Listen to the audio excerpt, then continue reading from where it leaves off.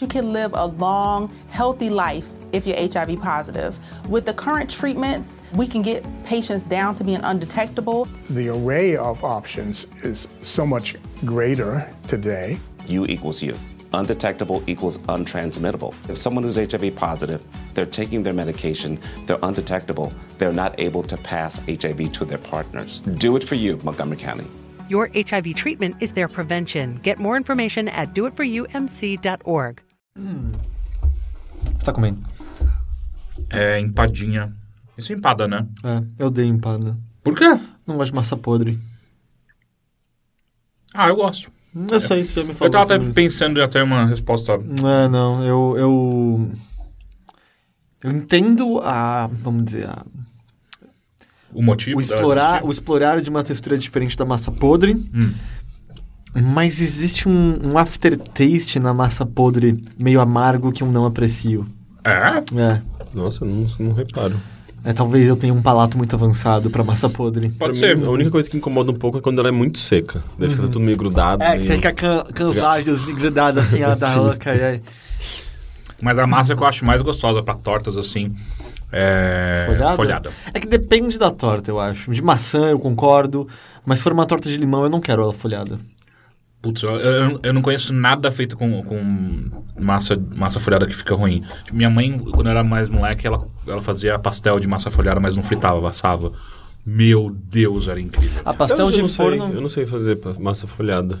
Eu também não. Deve ser muita manteiga, né? Acho que como qualquer massa. Sim, mas você pode fazer também. Duvido. Acho que ela só existe... Só existe pra compra, Não, eu pensei em fazer mesmo. Deve dar. Eu aposto que a gente consegue achar um tutorial no YouTube que ensina a gente a fazer. Eu não sei exatamente o que faz com que seja tudo fininho e tenha um arzinho entre as camadas, sabe? Será que as camadas são feitas separadamente? Puta, que trabalho, meu Deus do céu. Já não vale mais a pena, viu? Eu não sei, eu tô me perguntando, eu não sei.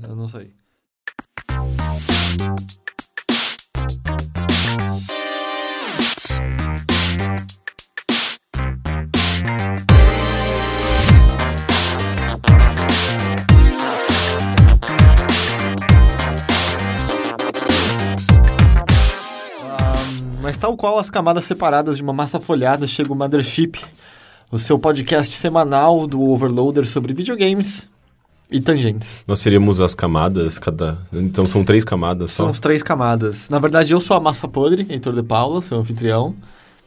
Eu sou a massa folhada. Massa folhada, Caio Teixeira. O que sobrou pra mim? Massa integral. Porra, sério? Mas você faz bem. Sabe porque eu sou magrinho? Exato, e você faz bem. Hoje mesmo eu tava reclamando de pessoas que chegam falando, nossa, como você tá magro, ou, nossa, que magrela, não sei o quê. Tipo, reclamando de como as pessoas não acham que isso é tão ofensivo quanto chegar e falar, nossa, como você tá gordo, hein? Mas não é. Não é a mesma coisa. Sim. Não é. Pra quem é magro, Caralho, seu pau tá grande, hein? Pô, não é tão ofensivo quanto falar, nossa, ele tem um pinto muito pequeno. Não é diferente, porque ser magro... aí está, tipo, abaixo do seu peso, assim como ser gordo está acima do seu peso. Se você tem um peso ideal, as pessoas não iam chegar e falar, nossa, como você tá magro, você tem que comer, não sei o quê. Isso é muito ofensivo, Se a gente tivesse no século, sei lá, 16, quando o padrão de mulher era mais cheinho, de homens também, porque significava que você não tinha a peste, você tava saudável... Aí eu entendo, ser magro era negativo. Para os padrões de sociedade que a gente tem hoje, por mais que eu concorde que eles são absurdos e muitas vezes simplesmente errados, porque uma gordurinha a mais é da hora... é muito menos ofensivo pra qualquer um dizer que você tá magro. Sim, mas ao mesmo tempo, se você pode é gostar, magro... mas não é a mesma coisa. Se você... Porque a maior parte das pessoas não tem problema de ser magro e não conseguir engordar. Porque se tivesse, seria igual, sabe? Acho que não. Acho que o problema é muito mais cultural. Tipo, a nossa cultura estipula que ser magro é mais bonito que ser gordo. Nossa cultura não aceita pessoas que são absolutamente desconfortáveis com o fato de estarem acima do peso. E eu conheço várias pessoas que estão de boníssimo estando acima do peso. Elas são atraentes, não são garotos e garotas feios, mas ainda assim, uma boa parte das pessoas olha meio esquisito pensando, tipo, é porque ele não consegue emagrecer. Não, ele não quer, ele tá ótimo com quem ele é. Eu não consigo engordar. E eu não estou bem com o fato de ser magro. Não, eu acho que te incomoda mais porque isso me incomoda. É um problema seu, né? Sim, mas isso não quer dizer que... Não acho que tá ok as pessoas falarem isso, mas o que eu quero dizer é que não é a mesma coisa só. Pergunta pra qualquer magro. tipo, ele se sente bem quando alguém chega e fala: nossa, como você tá magro, você precisa comer, não sei o quê. Tá, mas... sabe, isso é papo muito... Minha família inteira sempre é assim, esse tipo de abordagem, sabe? Pergunta pra qualquer pessoa se tem algum aspecto dela em que a grama é mais verde no vizinho. Tipo, no caso, esse é o exemplo pra você. É um passinho antes de falar de heterofobia, sabe? Puta, eu sofro heterofobia, sabe? Não existe isso. Não é isso. É simplesmente você começar a apontar características da pessoa que ela pode... Tipo, das quais ela pode não se sentir muito confortável. Do tipo, um cara... Eu tava conversando sobre isso no Twitter, e o cara chegou e falou assim... tipo, é como se eu chegasse pra ele e falasse: nossa, como essa careca tá aparecendo, ou olha essa barriga de cerveja, sabe? Tipo, começar a apontar características dela, das quais você não sabe se ela é confortável ou não. E, tipo, o fato de você ser magro pode ser uma dessas características. Mas, Rick, vamos falar sobre eles. Aqueles que te aceitam exatamente como você é, desde que você seja homem, branco e hétero. Videogames. E eu peguei pesado. Ok?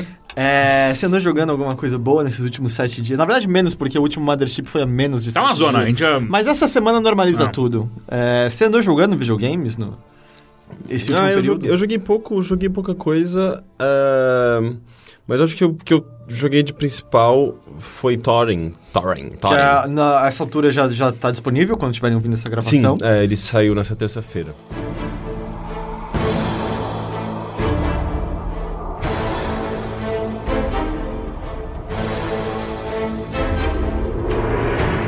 É um jogo brasileiro que está sendo desenvolvido há bastante tempo. O quê? Mais um? Peraí, pausa essa gravação. Pois é, o que tá acontecendo, né? De repente, todos os principais jogos brasileiros em desenvolvimento começaram a sair tudo de uma vez só, né? Foi engraçado isso. Então, eu acho que... Assim, claro que tem muitas outras coisas brasileiras, jogos brasileiros em desenvolvimento, mas acho que eram os dois... Com certeza tem outras coisas brasileiras em desenvolvimento. Eu acho que eram os dois com o maior nome, ou nome mais conhecido, Chroma Squad e Thorin? Eram, provavelmente, não? Eu acho que sim. Tem aquele... maior proeminência, sim. Tem a galera da Petit Fabrique, né? Que foi mencionado pela Sony BGS de 2 anos, mas eu não sei o que eles estão fazendo exatamente. Nem lembro exatamente o que eles estão fazendo. Tem vários projetos. É que esses daí eu acho que eles acabaram ganhando uma proporção maior. Por conta da Lei Rouanet, que eles conseguiram captar verbas, e foi um projeto... que também, desde o início, já estava se mostrando um projeto bastante autoral e ambicioso. Posso só fazer um parênteses aqui? Peraí, deixa eu só terminar minha... Deixa ele fazer um parênteses antes. E o Chroma Squad, pelo fato dele ter sido o segundo jogo... Aliás, o segundo jogo depois do Knights of Pen and Paper, que já foi um sucesso, e pelo fato também de ter sido um grande sucesso do Kickstarter, né? E tal. Eu acho que isso acabou dando Pode fazer seu parênteses. Os meus parênteses, eles são destinados à parte da Lei Rouanet, que eu acho que... E eu prometo que vou ser bem sucinto. Pessoas não sabem como funciona a Lei Rouanet. Elas acham que automaticamente, assim que você é aprovado pela Lei Rouanet, você ganha o dinheiro do governo. Não, você tem que encontrar, basicamente, um investidor, uma empresa que queira... Parte dos impostos são convertidos, né? Na real é assim, quando você ganha, você passa pela Lei Rouanet, você tá habilitado a buscar incentivos fiscais. Tipo um patrocinador, assim. Seja em PJ ou até mesmo pessoa física. E aí o que acontece essa empresa ou essa pessoa que decidir te apoiar, ela tem abatimento no imposto fiscal deles no final do ano. Então a Lei Rouanet, quando você escuta a Cláudia Leite, você fica todo bravinho na rede social falando que a Cláudia Leite é um lixo e ganhou Lei Rouanet de R$1 milhão, não quer dizer que ela ganhou R$1 milhão, quer dizer que ela tem a oportunidade agora de buscar R$1 milhão em financiamento e em troca... Quem investir vai ter um abatimento, eu não sei quanto que é o valor. É o primeiro passo só. Falando em abatimento, quem ficou abatido fui eu, que esqueci de fazer meu imposto de renda. Puta, isso é uma merda. Eu já fiz isso. Eu não sei o que se faz agora. Agora que você vai ter que fazer uma declaração retificadora, se eu não me engano. Não é tão difícil, não. Pagar alguma multa? Acho que não. Mas só você pode pagar multa se tiver problema na sua declaração de imposto, né? Mas eu acho que não, você não paga nenhuma multa. Enfim. Mas acho que talvez fora ele, Ódalus seja o outro nome. É verdade. Não? Também. E digo 100% brasileiro. Eu sempre vivo reclamando com Danilo Dias, que é o criador, né? O cara por trás do projeto, que Ele bota muito spoiler do jogo dele no Facebook dele. Toda hora ele vai lá e bota uma imagem legal, alguma coisa secreta, algum easter egg, alguma coisa. E daí, tipo, porra, quando eu for jogar o jogo, eu já sei de tudo, não vai ser mais uma surpresa. Eu sei que o beta tá disponível há um tempo. Eu tenho até acesso ao beta, mas eu quis esperar pra jogar a versão final mesmo. Eu também. E estou dizendo jogos, vamos dizer, 100% brasileiros. Tem um monte de projeto legal do qual o Glauber Kotak faz parte, a Mori Santos também e tal. Mas inclusive, como é que chama do Glauber? Duelist, eu quero muito jogar. Duelist, eu quero. Mas ele tá, tipo, já, né, basicamente. Porque ele é um free-to-play eterno, não é? O Duelist. Não, mas eu acho que não foi disponibilizado. Ele não foi disponibilizado ainda. Não, só pra quem apoiou? Acho que é. Achei que ele já tava aberto. Um que eu tava muito afinzão de jogar é esse. E o outro projeto dele também parece legal. O Chasm. Parece bem legal. Enfim, o Thorin, ele saiu agora, depois de uns 3 anos em desenvolvimento. Por enquanto só PlayStation 4, é isso? PlayStation 4 e PC, eu joguei no PC. Já saiu pra PC, tá? E... ele é um jogo... Ele é um jogo bem subjetivo, assim. Eu acho que a melhor comparação que dá pra se fazer talvez Journey. Porque Journey... e Ico também, né? Que eu acho que acaba sendo também uma referência bem clara. Mas eu acho que Journey, pelo fato dele ser muito... aquela experiência bem subjetiva e que te encanta de alguma forma, assim, por ser tudo muito belo e poético e... simbólico. Simbólico, assim. Ele trabalha muito com simbologia. E ele é meio místico. Assim, tudo é sobre símbolos e sobre...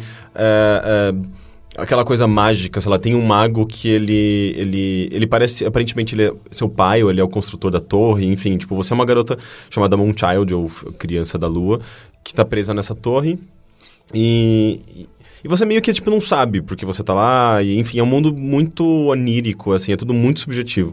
E é basicamente uma fábula, né, tipo, uma fábula...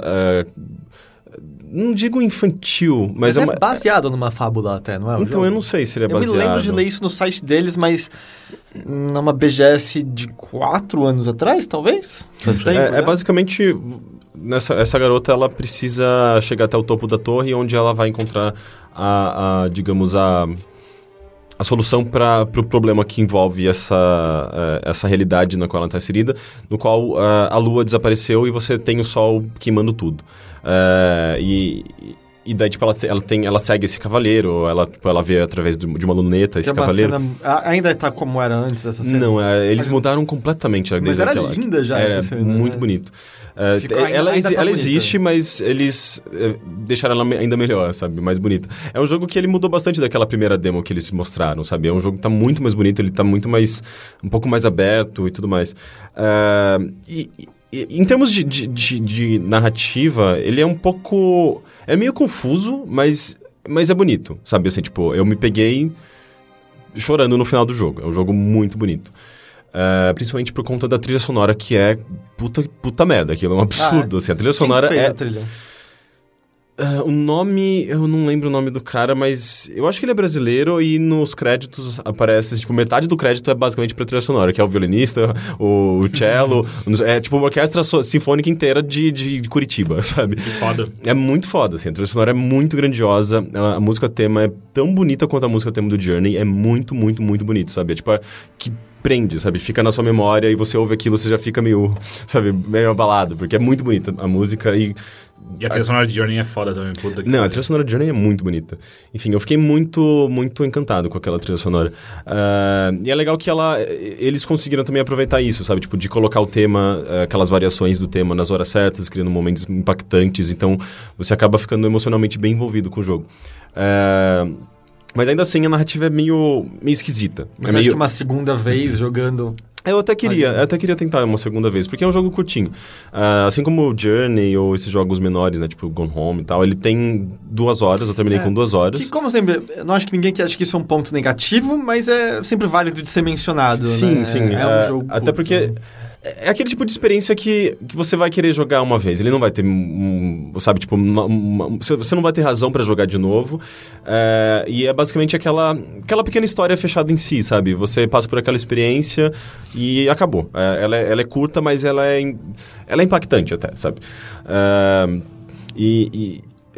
Novamente, voltando à narrativa, é meio confusa, mas ela tem seus momentos de impacto, sabe? Ela te envolve de alguma forma. É falado? Porque nos trailers não aparece ninguém falando. Então, na verdade, eles falam uma língua X. Tipo Tipo no Zelda. Sim, mas não é tão... tipo não é, The Sims. Não é tanto... sabe? Tipo, é uma coisa mais... Patanou.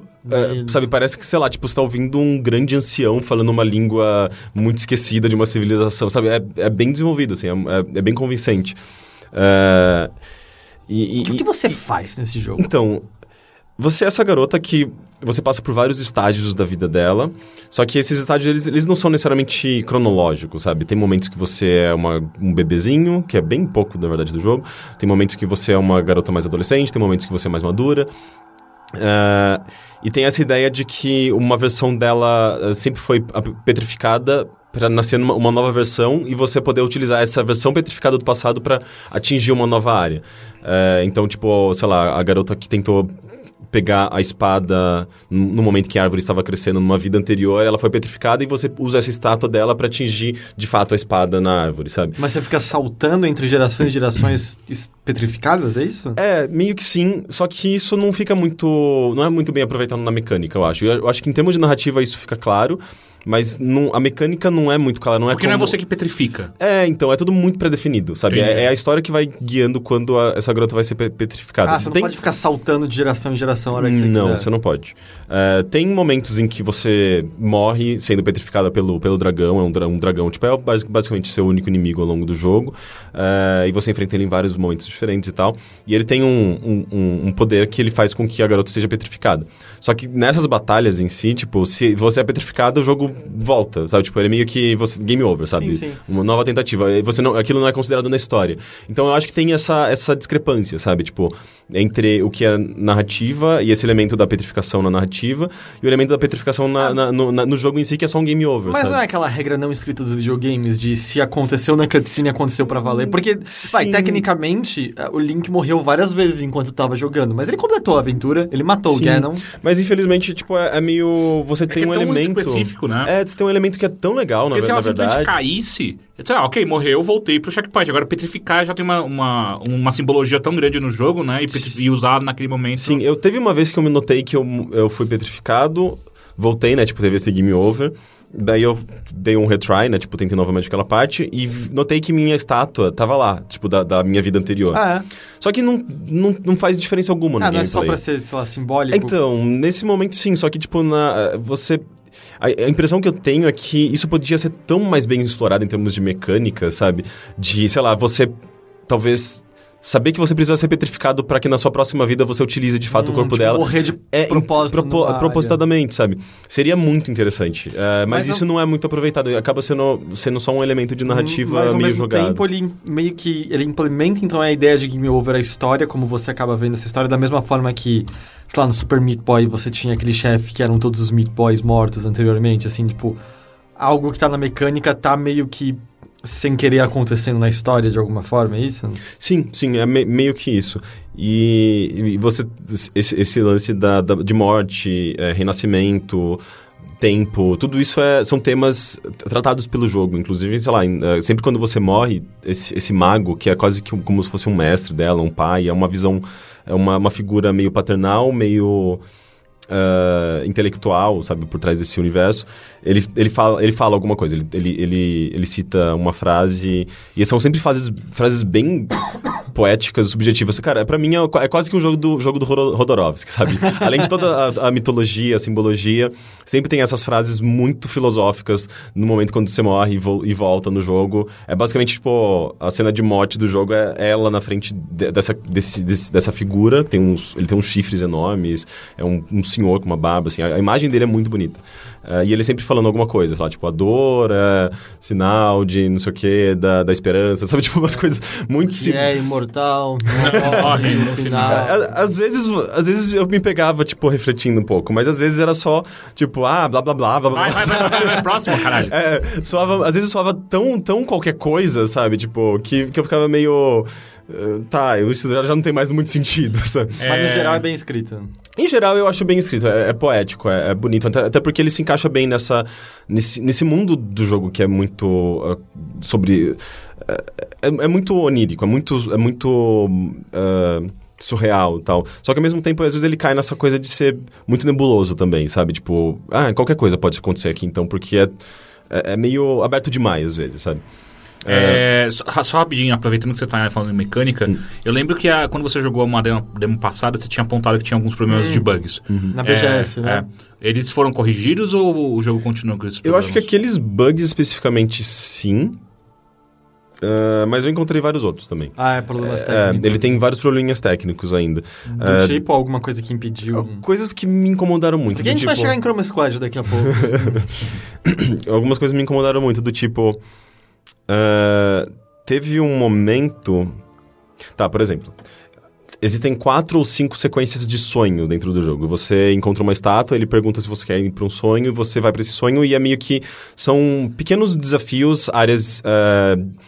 fora dessa torre, tipo num mundo diferente, com sempre uma camada estranha na frente da imagem, tudo fica meio que flutuando. É muito bonito, eu acho que as melhores cenas do jogo.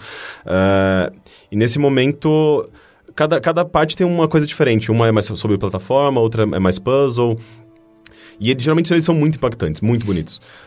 E daí teve uma parte que eu terminei um dessas sequências, eu acho que era no fundo do mar, se eu não me engano. E sem querer eu pulei um diálogo, uma coisa, porque tipo, sei lá, eu não sei se eu apertei o botão sem querer, e o diálogo pulou e parecia que era alguma coisa importante da história, sabe? Parecia uma figura importante e eu fiquei meio perdido. Eu falei, foi curtinho, eu vou tentar de novo essa sequência. E daí eu lembro que eu tentei dar o checkpoint... daquela parte específica, ele me deu um checkpoint muito anterior àquilo. E ele não tinha me avisado que o checkpoint, na verdade, era anterior àquela sequência. Eu achei que, entrando naquela sequência, que era um momento específico do jogo, ele teria dado um checkpoint logo ali, sabe? Eu tive que passar de uma parte meio longa pra chegar ali. Não, mas também longa. O jogo tem 2 horas, não tem 2 horas. Foi curto, mas ainda assim, tipo, foi meio frustrante. E teve uma outra... na verdade... O que aconteceu? Teve algum problema nessa parte específica que eu tive que voltar novamente. Enfim, acabei vendo essa sequência 3 vezes. E todo o impacto que ela tinha acabou se perdendo um pouco, sabe? Especialmente num jogo tão focado em narrativa, né? Quando você tem que ver essas coisas de novo, meio... Eu já ouvi de pessoas, por exemplo, que tiveram bugs justamente em Journey, que você falou que é similar, em que, justamente naquela parte final, em que... Eu não quero falar então especificamente, mas sabem quando as coisas estão...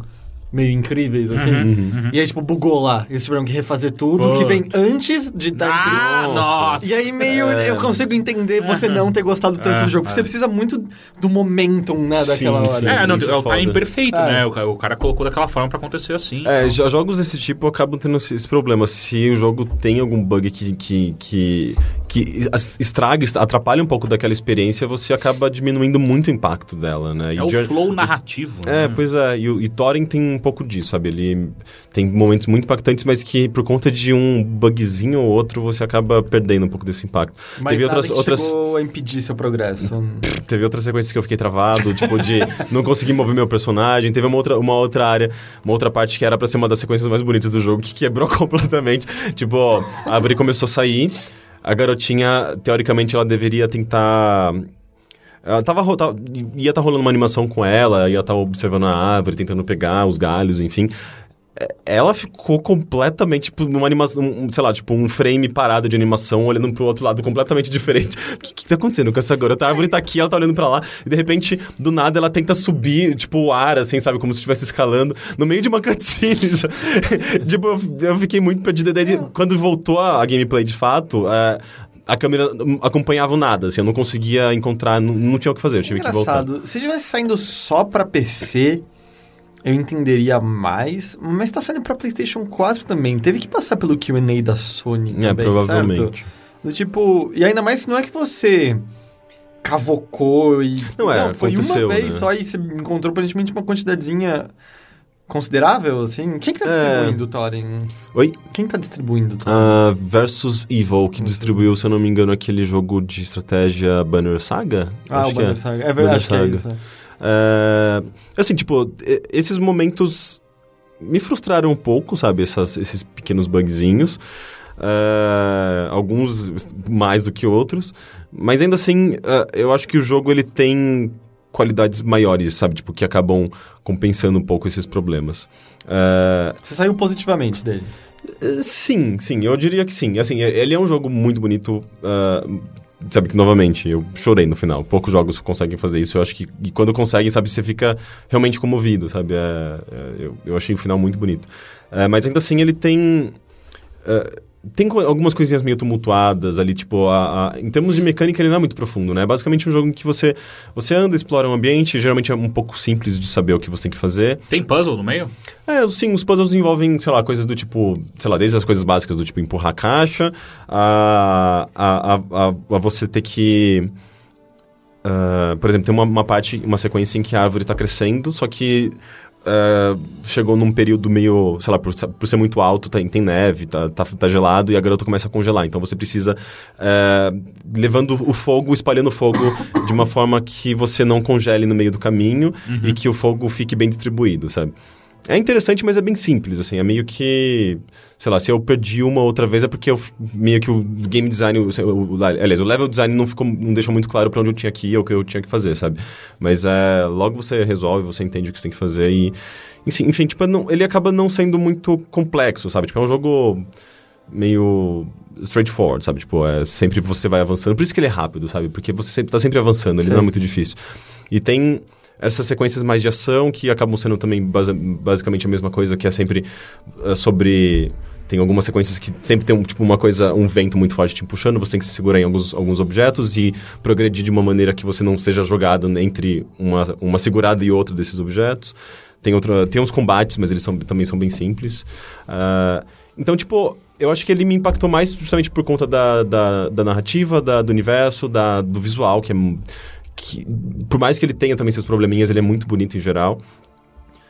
E a trilha sonora, enfim, tipo, toda essa parte audiovisual eu acho bem interessante. Mas, eu não sei, se ele não fosse tão bom nesse aspecto, eu teria saído um pouco frustrado com a parte de mecânica, com o jogo em si, sabe? O gameplay. Mas em geral, eu acho que foi positivo, sim. Ele também não é um jogo caro, né? Eu acho que ele tá em torno de 15 a 20 reais, se eu não me engano. No Steam, pelo menos. Eu não sei exatamente se é o mesmo. Deve ser $10 no PlayStation. Talvez. Mas se você pega, sei lá, são jogos muito diferentes, sei lá, você pega o Chroma Squad e o Thorin, sabe? Sim, o Chroma Squad é um jogo sobre mecânica, sistemas... Eles exploram Tokusatsu de maneiras completamente adversas. Sim, sim, é um jogo de humor ainda assim, que tenha, sei lá, o que... Eu gosto do quão sério você respondeu sem nem piscar. Eu praticamente não ignorei o que você falou. O Thorin é um jogo bem mais diferente, né? Tipo, ele é... Metal Hero. Metal Hero? Que é uma variação de Tokusatsu. Ele, enfim, tipo, ele tem essa pegada mais...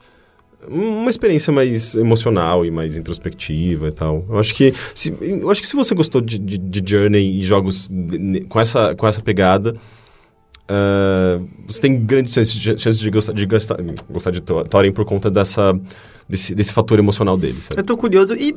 Ok, isso eu posso estar completamente errado, esquecendo de uma coisa muito óbvia. Mas é o primeiro exemplo, talvez seja só o primeiro exemplo maior, mas é o primeiro exemplo que eu tenho em mente de jogo brasileiro explorando mais esse aspecto narrativo não tradicional de videogames. Porque me parece que jogos brasileiros são muito mais calcados em mecânicas normalmente. Eu diria que um jogo que fez isso antes e muito bem é o Quasiro Al-Assad. Ok, mas ainda assim ele é pura mecânica, não é? O Mickey Mouse dele lá? Ele é mecânico, ele tem aquele lance de você ser um personagem invisível e dependendo do que você faz, você fica visível. E quando você... Eu não lembro de quais eram as mecânicas, mas ele é meio Metal Gear Solid, meio Zelda, então nesse sentido você vê que é um jogo ainda bem focado em mecânica, mas ele tem uma narrativa muito bem elaborada, que está muito bem encaixada com a própria mecânica do jogo, sabe? É que poucas pessoas jogaram, é até meio triste de ver... Eu lembro dos números na época. Pois é um jogo que pouca gente conhece e ele é muito bom, sabe? Ele tem ele é meio boring às vezes, mas ele tem coisas muito brilhantes ali no meio. Tem, por exemplo, sei lá, no meio do jogo, você pode simplesmente cumprir uma missão... a missão que você foi encarregado de fazer... E embora fugir daquela realidade, dá como completa a sua missão. Só que toda a história que de fato envolve aquele palácio e as razões pelas quais você foi contratado, enviado para lá, elas ficam... continuam sendo um mistério, sabe? E você pode simplesmente ignorar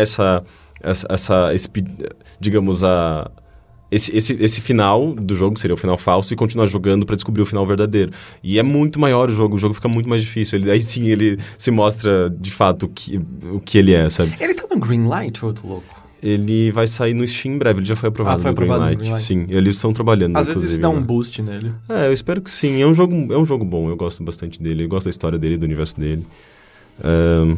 Mas eu recomendo o Thorin, cara. Eu vou escrever uma análise, eu acho que provavelmente essa altura da publicação do podcast vai estar publicada já. Eu acho que ele tem problemas sérios, mas ainda assim é um jogo que tem... É aquela coisa, tipo, putz, eu queria ver mais disso, sabe? Eu queria que fosse um pouquinho mais...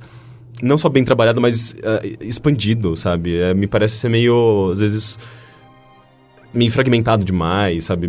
As coisas parecem que não se encaixam perfeitamente, por mais que seja uma experiência interessante. Sabe? É o primeiro projeto da Sword Tales, né? Sim, é o primeiro. E eu diria que é um projeto muito ambicioso, assim. É um jogo, você vê que é muito ambicioso para ser o primeiro jogo deles. Eu acho que por isso, talvez tenha dado gerado uma dificuldade, sabe? Eles tiveram que lidar com uma coisa muito grande, talvez não tendo tanta experiência de desenvolvimento de jogo. Eu não lembro exatamente se... tirando, sei lá, Taekwondo, qual jogo teve um desenvolvimento tão longo, né? Porque aqui no Brasil a maior parte dos jogos eles são relativamente rápidos, né? Ciclos de desenvolvimento de 1 ano e meio, 2 anos, esse daí tá 3 já, né? Acho que mais até.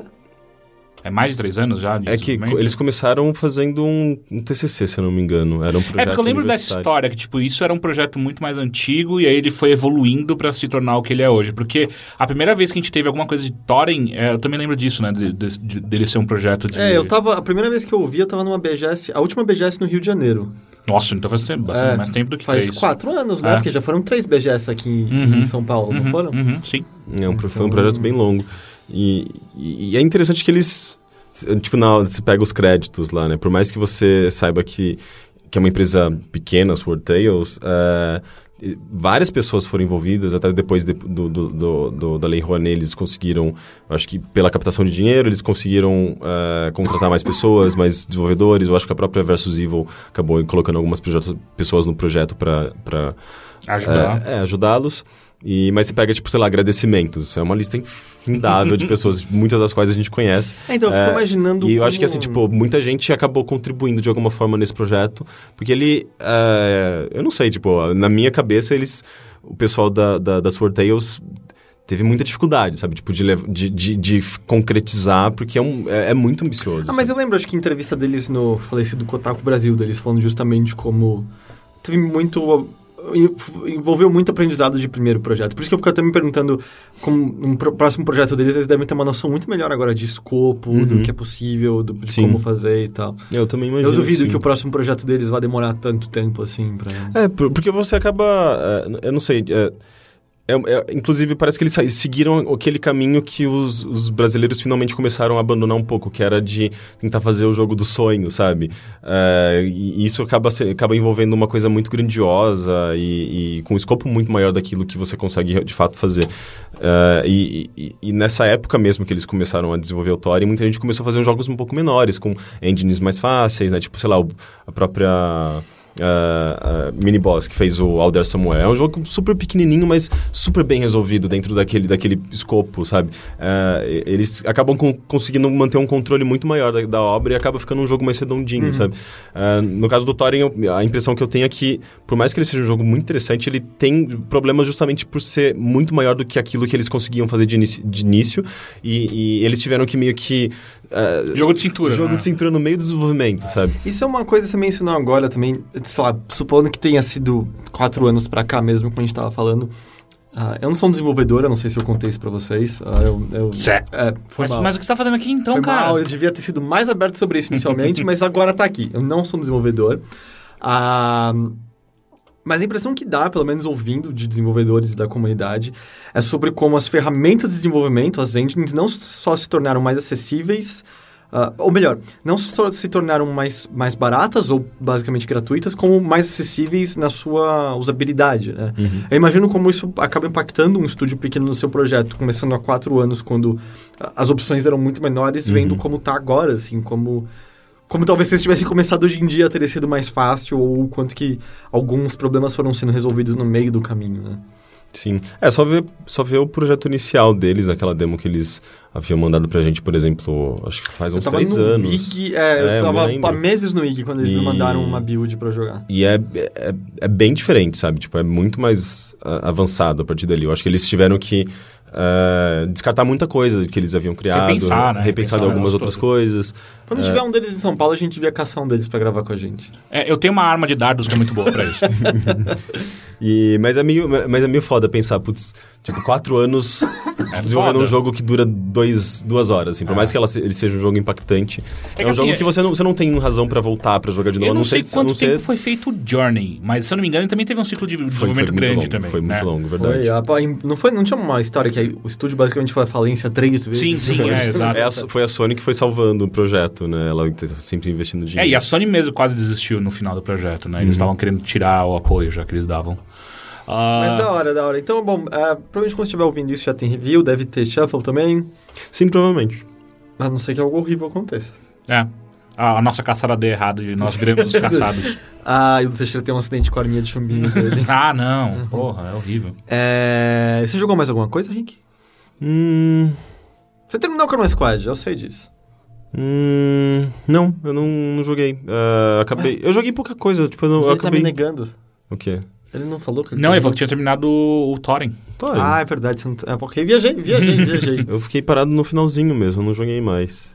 Então é isso. Eu só queria falar, tipo, muito brevemente do Super Motherload, só pra dizer que eu falei uma vez sobre esse jogo. Claro. Que eu gostei muito desse jogo uma vez que eu comprei numa promoção, sei lá, tipo, tava em R$5 no Steam. E é um jogo que ele... depois eu acabei pesquisando sobre ele e achei interessante a história. Sabe como chama? Steam World Dig? Sim. Que é um jogo muito legal. Que vai ter a continuação, o Steam World Heist. Pelo que eu percebi, ele é baseado, na verdade, na versão original do Motherload, que é um jogo em Flash de 2002. Eu jogava no Sério? Congregate. Eu jogava. Sim, que era um jogo que você controla um carrinho e vai cavando. Tanto que quando eu joguei a primeira vez o Steam World Dig, eu fiquei... Pô, mas o conceito é tão parecido com aquele lá. Será que tem alguma coisa a ver?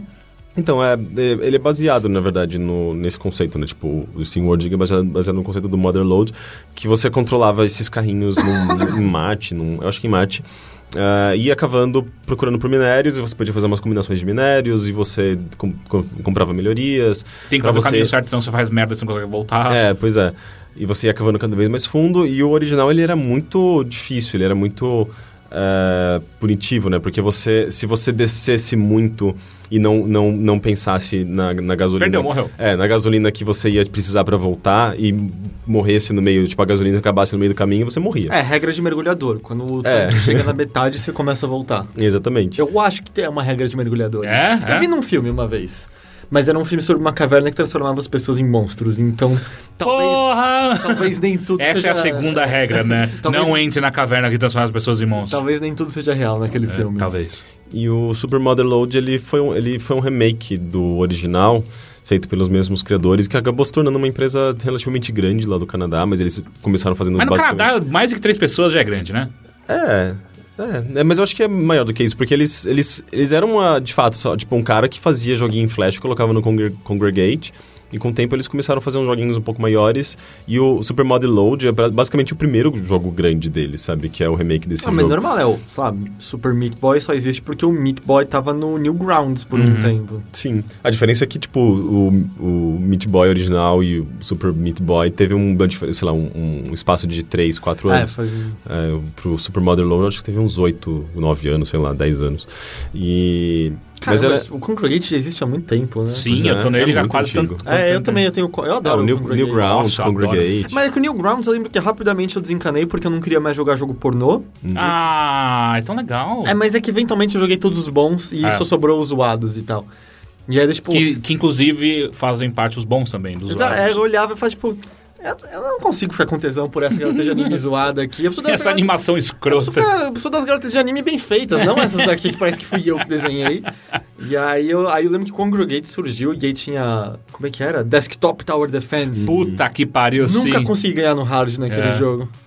Não, e agora tem tipo uns Tower Defense no Congregate que tem uns elementos de RPG que são do caralho no meio, É que eu lembro que eu passei Tem muito jogo sendo adaptado pro Steam mesmo, do próprio Congregate. Não, e uma coisa que ele tem nova agora... Mesmo, né, que você falou, é que na verdade daí nunca foi lançado pro Congregate. O Super Motherload é só PC, PS4, PS Vita, ele saiu pra vários consoles. O Congregate agora, inclusive, tem um negócio muito legal que tem jogos que você baixa no seu iPhone ou Android e é crossplay. Então você pode jogar no PC, no Congregate, no site, e aí você vai pro celular e continua a evolução. Pô, isso é bem foda. Mas lembro que eu passei pelo arco completo em Tower Defense naquele site, porque...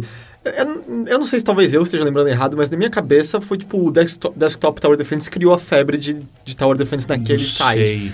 Não que seja primeiro. Teve outros jogos muito bons de Tower Defense. Tinha também Magic Gems. Esse aí que tem elementos de RPG. Deixa claro, óbvio que eu não tô dizendo que Desktop Tower Defense foi o primeiro Tower Defense, não é de maneira alguma. Acho que dá pra dizer que tipo, foi o quê? Foi mod de Warcraft 3 que já tinha Tower Defense lá, né? Mas eu lembro que no Congregate ele era o jogo mais popular por meses e meses. E aí eu lembro que inundou. E aí tinham vários que você jogava e falava...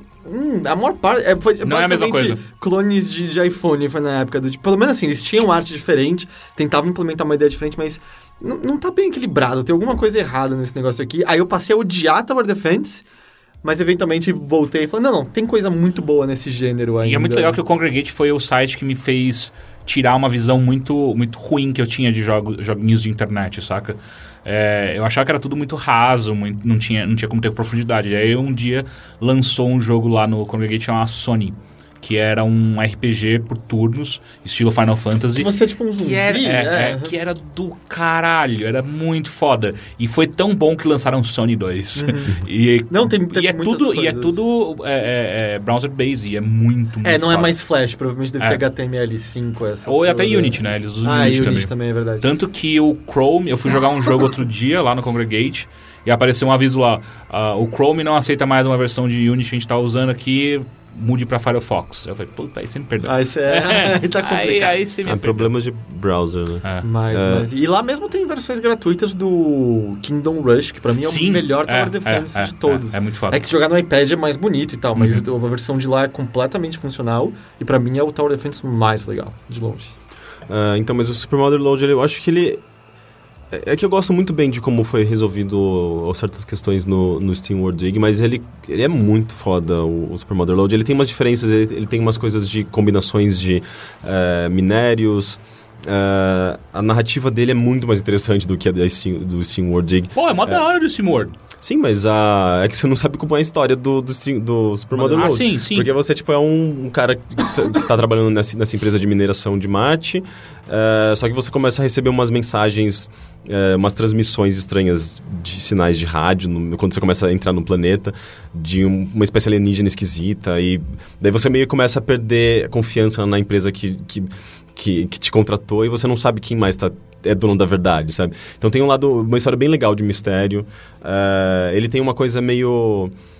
uma vibe meio retrofuturista, assim, tipo, é como se fosse uma visão do futuro dos anos 80, na verdade. Então, tudo envolve certas tecnologias antigas, a música é bem aquele retrowave, sabe? Tipo, uma coisa meio não é Dark Wave, não? Não, retrowave seria uma coisa meio... Blade Runner?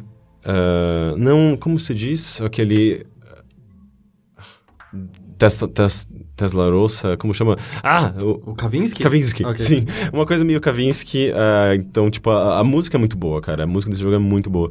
Eu gosto que a referência veio por conta do modelo de Ferrari que o protagonista na trama do álbum Outrun do Kavinsky mas eu consegui pegar.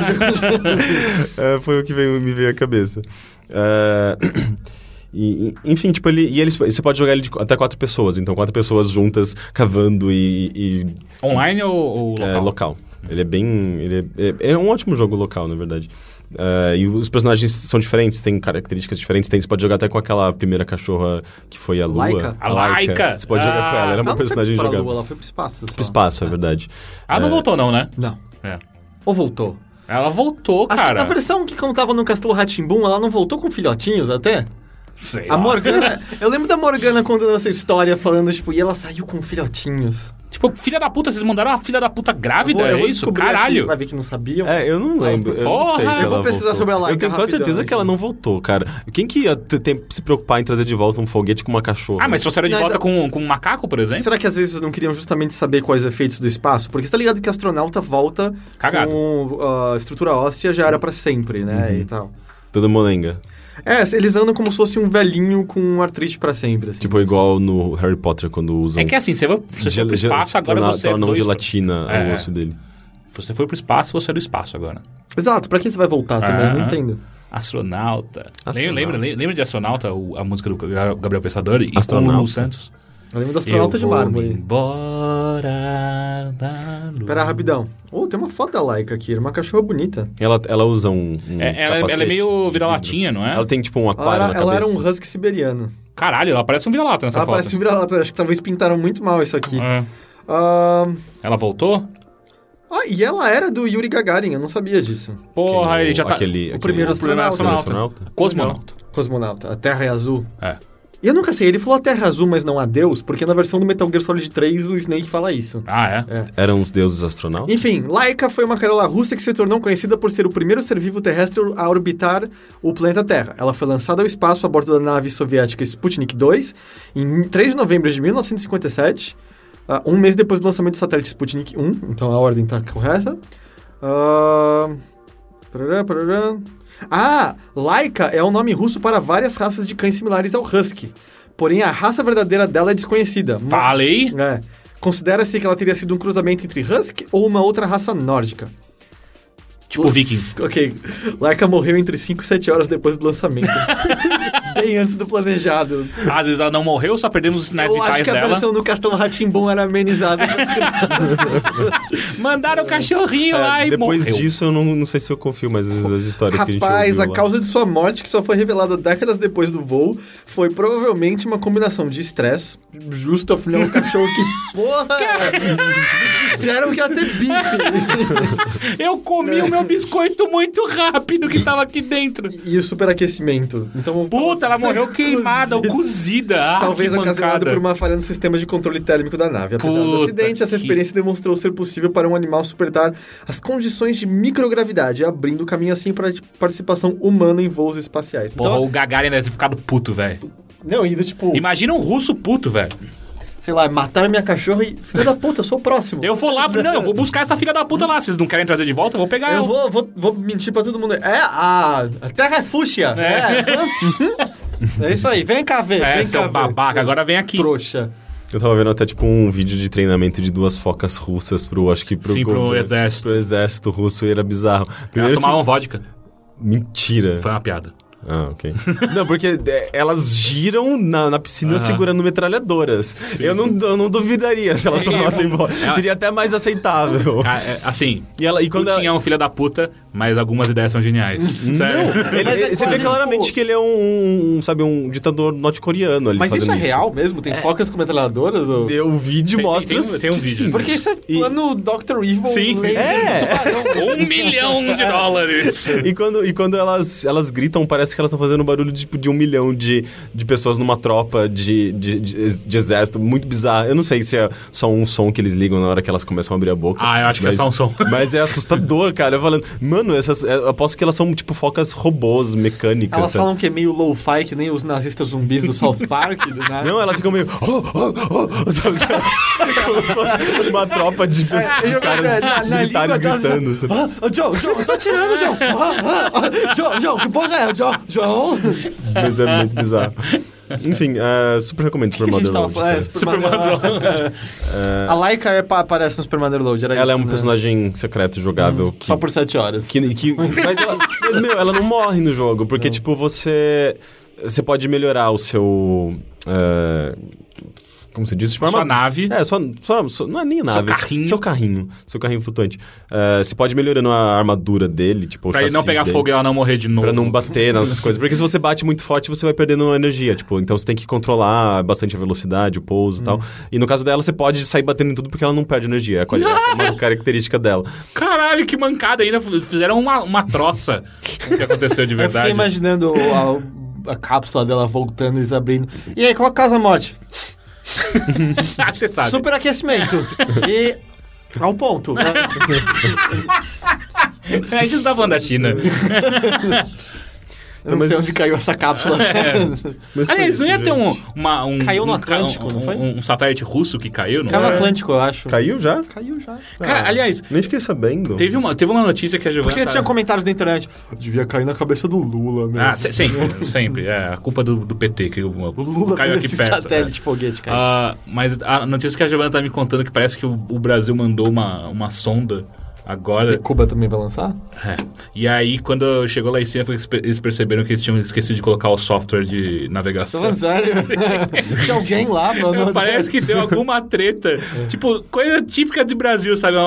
Estagiário esqueceu de instalar. Aquele negócio assim, deixa... A gente achou que... Não sei qual é o nome do instituto. A gente achou que o instituto ia colocar o software lá e eles não colocaram. E aí o instituto... mas a gente achou que os caras iam colocar lá. Tipo, deixa que eu deixo. É o típico. E agora que fodeu, essa é a melhor desculpa. Eles falaram que eles iam. Não, eles falaram que eles iam. Não, ninguém.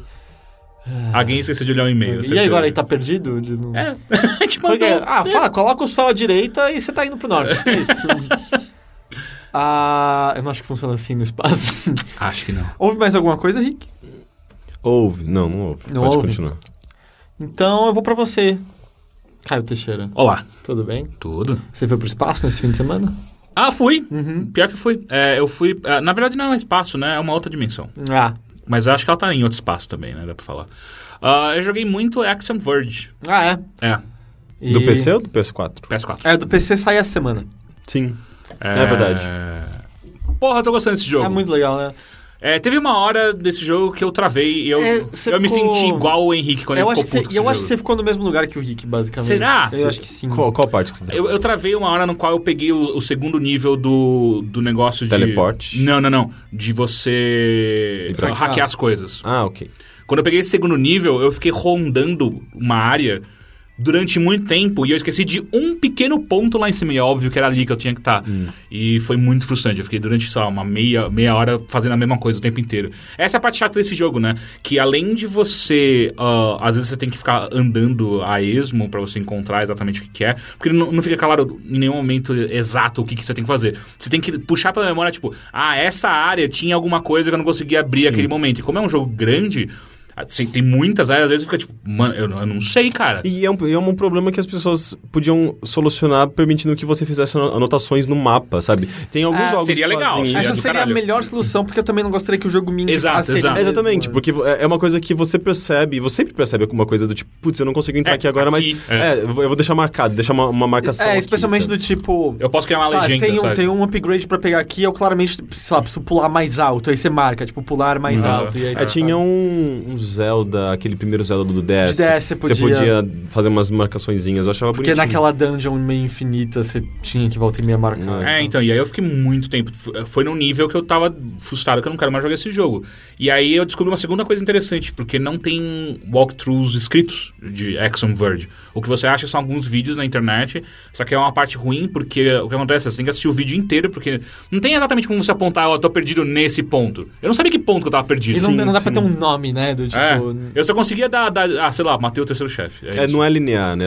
Você, tipo, a pessoa pode estar passando pelo mesmo lugar que você tá. Exato, e ele pegou o negócio antes só que ela pode ter outras coisas que você... Ao invés de ele seguir a porta direita, ele foi pra cima e ele foi pra outro lugar antes do que eu. Então você tem que assistir tudo. E aí eu fico, porra, não vai rolar. Isso me deixa curioso.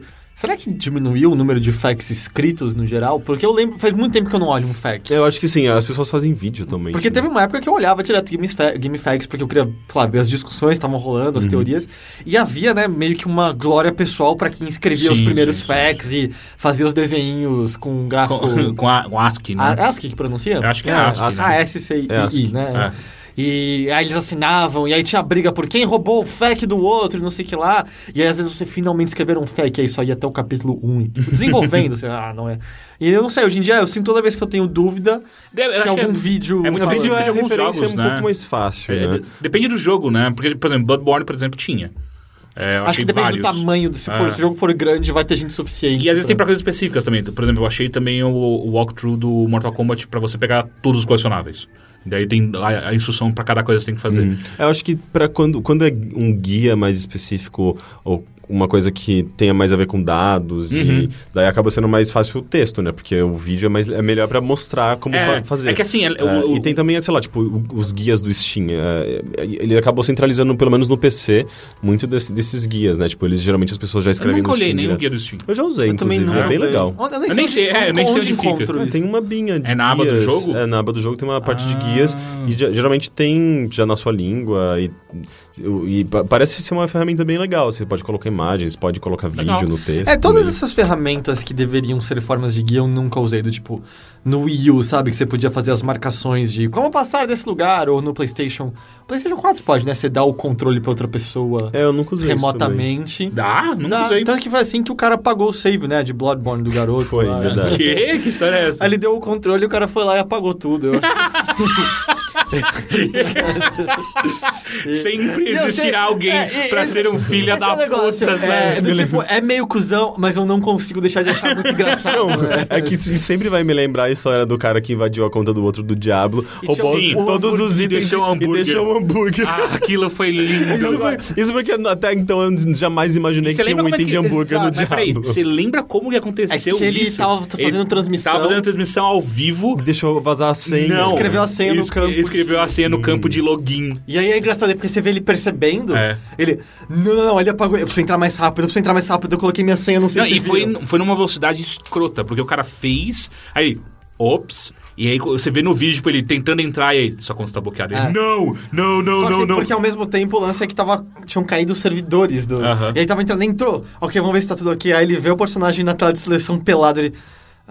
aí ele entra, tá, tipo, só o hambúrguer na mão ali. E aí acho que um amigo dele... Por que eles deixaram só um hambúrguer? E esse cara, ele era um dos maiores caras de speedruns que tinha. Ele ia bater o recorde com Demon Hunter, né? Alguma coisa assim. E ele continuou tentando sem armadura, morrendo, e aí vem um amigo e fala, por que você não desiste? Ele, não, eu preciso conseguir. Tipo, ele só tinha um hambúrguer. É muito engraçado, foi muito engraçado, eu não sei. É deprimente de todos os lados, sei lá, do lado dele, do lado do eu não sei, eu parte de mim que é muito dar parabéns pro cara que pensou, não, eu não vou tirar tudo, eu vou deixar o hambúrguer. A crueldade, né, na cabeça da pessoa. Se tinha um item correto eu odeio pra ser tanto deixado, você que vai ficar com um hambúrguer aqui, se tinha um item correto pra ser deixado, era o hambúrguer na mão dele. Mas enfim, Axiom Verge. Então, e aí eu não encontrava o hambúrguer lá pra eu poder passar. Enfim, daí uma hora eu revisitei tudo. Falei, não, agora eu vou em todos os cantos. E aí eu achei que eu tinha... Você tentou também voltar pro começo do jogo e não conseguia porque você não tinha um pulo alto? Sim. Daí você ficava tentando várias vezes. Mesmo depois que você descobre que o jogo não tá te deixando fazer aquilo, sabe? Não, mas eu acho que dá. Agora foi muito perto, acho que dá pra isso. Nessa parte não é possível ainda depois. Você terminou, né, Axiom Verge? Terminei. E aí é muito legal, depois que você tiver, tipo, aberto todas as áreas... Agora eu abri. Revisita todas. Porque agora você vai, tipo, fazer limpar pegando coisas novas. Então, daí o que aconteceu foi exatamente isso. Que daí eu consegui pegar o gancho, que era o que faltava pra mim nessa hora. E assim que você pega o gancho, daí eu consegui liberar aquela área que é a área central, né? Que é meio que um hub pra tudo, né? Ao invés de achar que você tem que andar, né? Não, você pisa na cabeça flutuante, ela te leva... Eu nunca vi essa cabeça flutuante. Como é que vocês nunca acharam? Eu não consigo. Aquela cabeça que tem logo quando você entra, ela flutua? Você pisa nela, ela te leva pra outro canto. Que filha da puta, eu andei que nem um retardado. Eu terminei esse jogo, nunca fiz ela tá sempre quando você sai no corredor. Não, eu vi a cabeça, só não sabia que pisar nela fazer alguma coisa. E aí, tipo, se você errar o lado, pula, vira pro outro lado e cai, que ela vai pro outro lado. Olha só. Mas facilita bastante. Eu quero ver até se lançaram um patch, porque eu tava indo atrás de todos os segredos e eu tinha descoberto era um código novo que eu tinha achado. Aí você vai pra uma área, pega umas coisas novas, só que na hora que você sai, dá um bug na tela. Eu achei que eu tinha tido azar, mas eu conversei com outras pessoas e falaram, não, aconteceu a mesma coisa comigo. Então, não tinha como eu pegar esse segredo. Eu não sei se já lançaram uma atualização ou não pra isso. Mas eu tô achando bem legal o jogo. Uma coisa que eu percebi, eu só consigo jogar jogos de plataforma, assim, jogos mais retrôs, quando eles têm algum elementozinho de RPG. Porque daí eu sinto que eu tô evoluindo de verdade. Que não é simplesmente aquela história, não, você como jogador está evoluindo. Não. Eu preciso de uma representação visual do que eu tô... Mas mesmo que seja novos equipamentos que te dão novas habilidades. Exato. Então isso já pra mim é o suficiente pra me manter no jogo, saca? Porque se você pega um jogo retrô que não te dá isso, que a pegada dele é exata, é muito mais true mesmo, tipo, é esse equipamento que você vai ter, você não vai ter nenhuma habilidade nova, você não vai ter nada novo. Apesar que, Shovel Knight é quase isso. Não, Shovel Knight ele te dá coisa, você sabe? Você tem uns itens, é bom, você aumenta o tamanho da sua vida. Você aumenta o tamanho da vida, aumenta o dano da pá, dá até novos poderes pra pá. Você não aumenta o dano da pá. Você dá um novo poder pra pá. Não, mas... É que você dá um novo golpe também.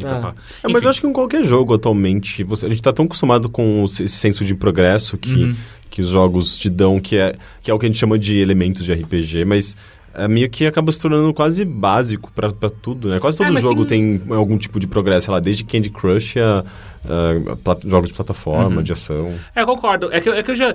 Agora, eu obviamente, não vou lembrar, mas eu lembro de jogar jogos mais retrôs que eles não te dão nada... E aí, tipo, só frustra... eu não quero jogar isso, sabe? Não é minha só pegada. O desafio pelo desafio, né? Tipo, não tem... Total não é minha pegada. Às vezes não tem tanto o lance de você sentir que é o seu personagem com o seu progresso individual, não tem aquela coisa de te recompensar pelas suas ações específicas, sei lá, tipo... talvez seja por isso que eu odeio Mario. É um dos grandes motivos, Mario sabe? Não tem, né? Então talvez isso pode ser. Mas enfim, Axiom Verge tá muito, muito interessante. Depois que eu travei... E agora... E é meio que aquele negócio, né? Acho que a primeira vez que você trava de verdade naquele jogo, pelo menos pra mim, me pareceu isso. Você travou e você saiu daquele e fala, agora eu vou terminar esse jogo. Porque agora nada mais me impede, porque eu sei o que eu tenho que fazer pra passar esse jogo. Então é isso. Agora, o que eu preciso fazer... Então, o que eu fiz foi, como eu liberei aquele hub central... e agora eu sei que tem a cabeça que vai me ajudar a andar, porque aquilo era bem chato. Eu fiquei imaginando, toda vez que eu tiver que pegar um poder novo e voltar pro começo vai ser muito chato. Agora eu voltei exatamente pro começo do jogo e comecei a liberar tudo de novo. E aí que entra o negócio de não ter a possibilidade de você colocar marcações ser muito legais, porque várias coisas que eu voltei pro começo, nossa, eu nem lembrava que tinha alguma coisa pra fazer aqui ainda, sabe? Eu só terminei o jogo porque eu cheguei num ponto que eu falei, putz... Ali eu já gastei tanto tempo na minha vida. Não, é que eu ficava andando, não tinha mais nada pra fazer naquele jogo, não sabia o que fazer. Daí, tipo, uma hora eu passo meio que aleatoriamente numa partezinha que eu não lembrava mais e... é aqui o final do jogo, sabe? Tipo, o caminho pro final. Uma curiosidade, você conseguiu desenvolver alguma tática pra matar o último chefe? Porque... Não, você atirando. Eu matei antes dele me matar, foi o que eu fiz. Exatamente, me pareceu bem gratuito. Eu não consegui entender como, tipo, se você usa o hack naqueles negocinhos, eles ficam mais lerdos. Mas mesmo assim, eu não consegui chegar nem perto de desviar deles. Foi, ok, eu tenho vida suficiente, eu vou matar você antes que você me mate. Foi bem reckless, assim, sem nenhum tipo de estratégia. E eu tenho achado bem fácil os chefões. Eu inclusive, tem alguns inimigos pra mim que são mais chatos que chefões. Eu morri algumas vezes em alguns chefes. Eu acho que o único chefão que eu morri foi até agora foi o Escorpião. Aquele que a gente matou no Shuffle. E mesmo sabendo a tática, eu não sei... eu lembrei. Porque o começo do chefão, eu tava tentando... Eu saí da porta e já fiquei ali atirando nele. E só depois eu me liguei que o teto era muito baixo. Eu tava tentando desviar e eu ficava quicando no teto. Eu tomei uns 3 golpes à toa e aí foi o suficiente pra ficar com barra muito, muito vazia. Mas enfim, eu total recomendo o Axiom Verge pra você que curte esse side-scroll. Lembrando que essa semana sai pra PC, então se você não tinha PlayStation 4, total vale a pena dar uma olhada lá. Sim. A não ser que o jogo esteja pegando fogo no PC e seja uma merda de versão. Eu não sei, eu não joguei. E eu acho que ele sai por $15, né? Acho que é isso. $15, porque eu comprei ele na promoção e tava por 12. Então acho que total vale a pena. É um dinheiro muito bem investido.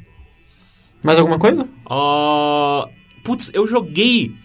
Uma hora não, que isso?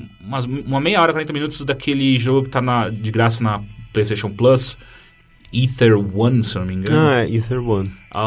Meu Deus, eu dormi. Eu joguei um pouco mais que isso, também dormi. Nossa, cara. Ele é muito lento, né? Nossa. Ele é lento e ele tem uma mecânica que eu não curti nada. E eu joguei pouco ele. Que é assim, você pode pegar um item. Você pode pegar itens aleatórios no jogo, né? Só que você só pode carregar um de cada vez. Então, o que o jogo te faz pelo que eu tô entendendo da história, você tá dentro do inconsciente de uma pessoa e você tem que resolver alguns puzzles pra você curar a doença dele. Acho que a descrição do jogo era isso. E aí, o que acontece o jogo, ele é assim, é como se você tivesse um QG dentro da mente dessa pessoa. E aí você se teletransporta... Nossa, é o esconderijo perfeito. E aí você se teletransporta desse QG pro inconsciente da pessoa. E ali é onde você vai resolver os puzzles. Só que, quando você tá lá fora, você pode pegar itens. Só que você só pode pegar um de cada vez. Então o que você tem que fazer, você tem que ir pro inconsciente, pegar o item, voltar pro seu QG, colocar numa prateleira, voltar pro inconsciente e pegar outro item. Mas isso não é obrigado a fazer, eu acho. Não. Parece que tem uma maneira mais ágil de fazer isso, né? Porque até onde eu entendi era isso. Eu me lembro que isso é uma parte do que ele pede pra você fazer, mas me lembro que isso não era um empecilho necessariamente.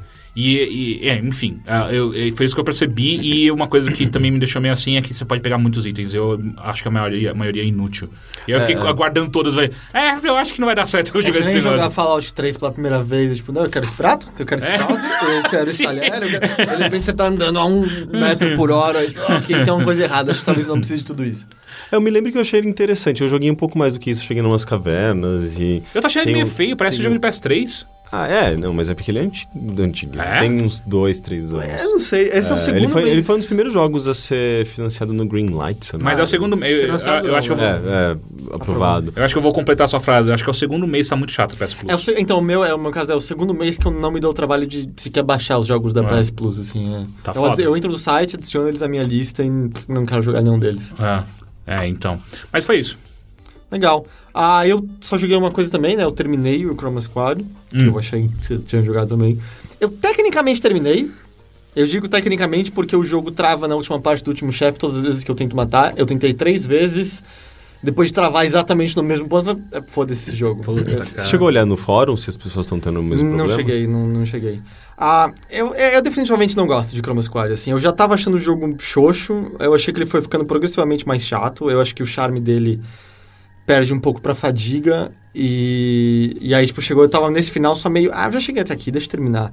E aí, quando eu fui assolado por esses bugs, meio... mano, sério, não. Essa experiência precisava ser um pouquinho mais polida, sabe?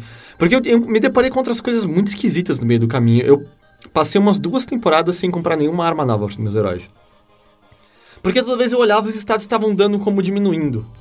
Mas eles diminuem algumas coisas e aumentam mais outras. Ele tava sempre diminuindo o dano e o ataque, os dois lá de cima. Eu falei, que estranho, eu já tenho armas que causam mais dano e ataque do que tudo isso. Eram armas feitas ou armas compradas? Eu não lembrava, eu falei, deve ser, eu devo ter feito.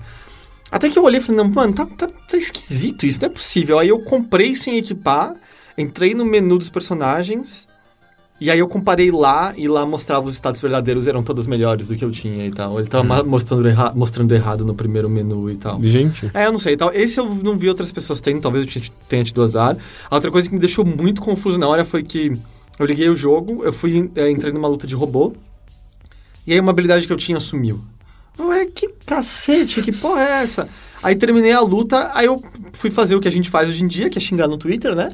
E aí as pessoas falaram, não, o jogo foi atualizado, eles mudaram o robô. Aí eu fui ver, tinha um update escrito, espero que a gente não cause muita inconveniência, a gente deu uma balanceada no robô, agora tal pedaço não tem mais habilidade, é outro pedaço que tem.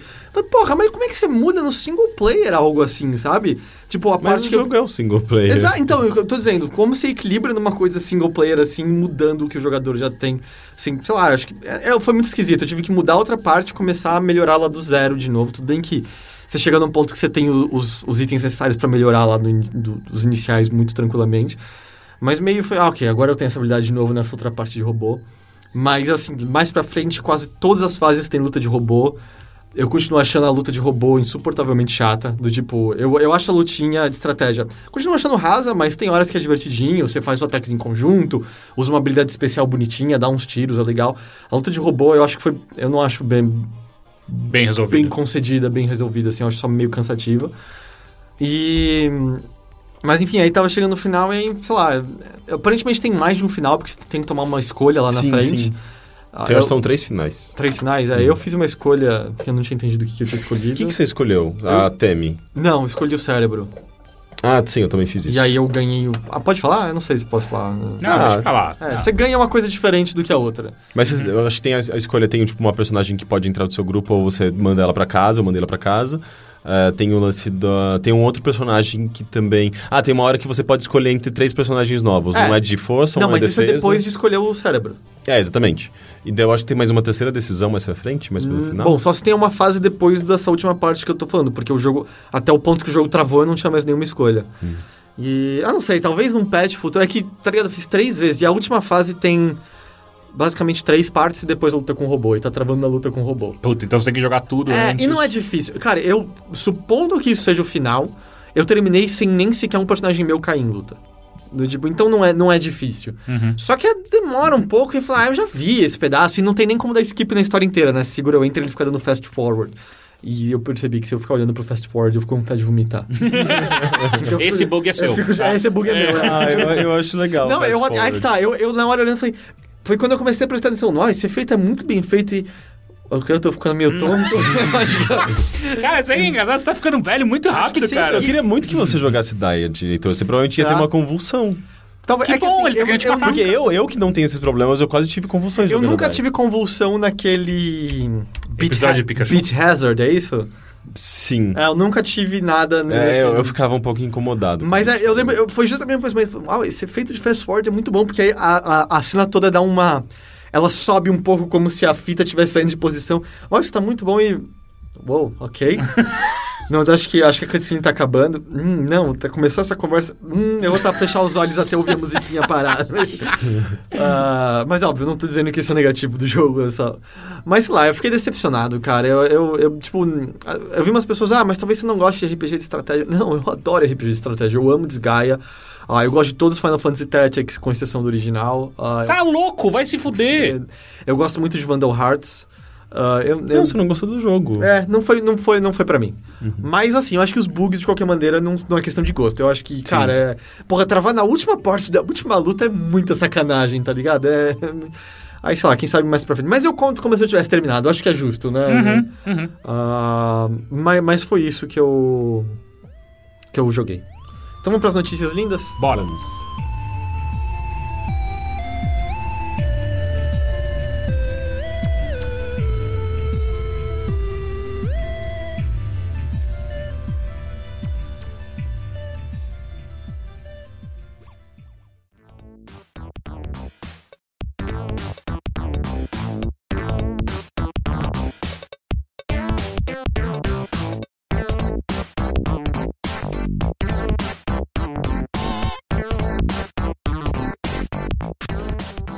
Indo pra, então, essas notícias maravilhosas, a primeira aconteceu algumas horas hoje mais cedo, como prenunciado pelo WePourSword e notícias e rumores rolando na internet.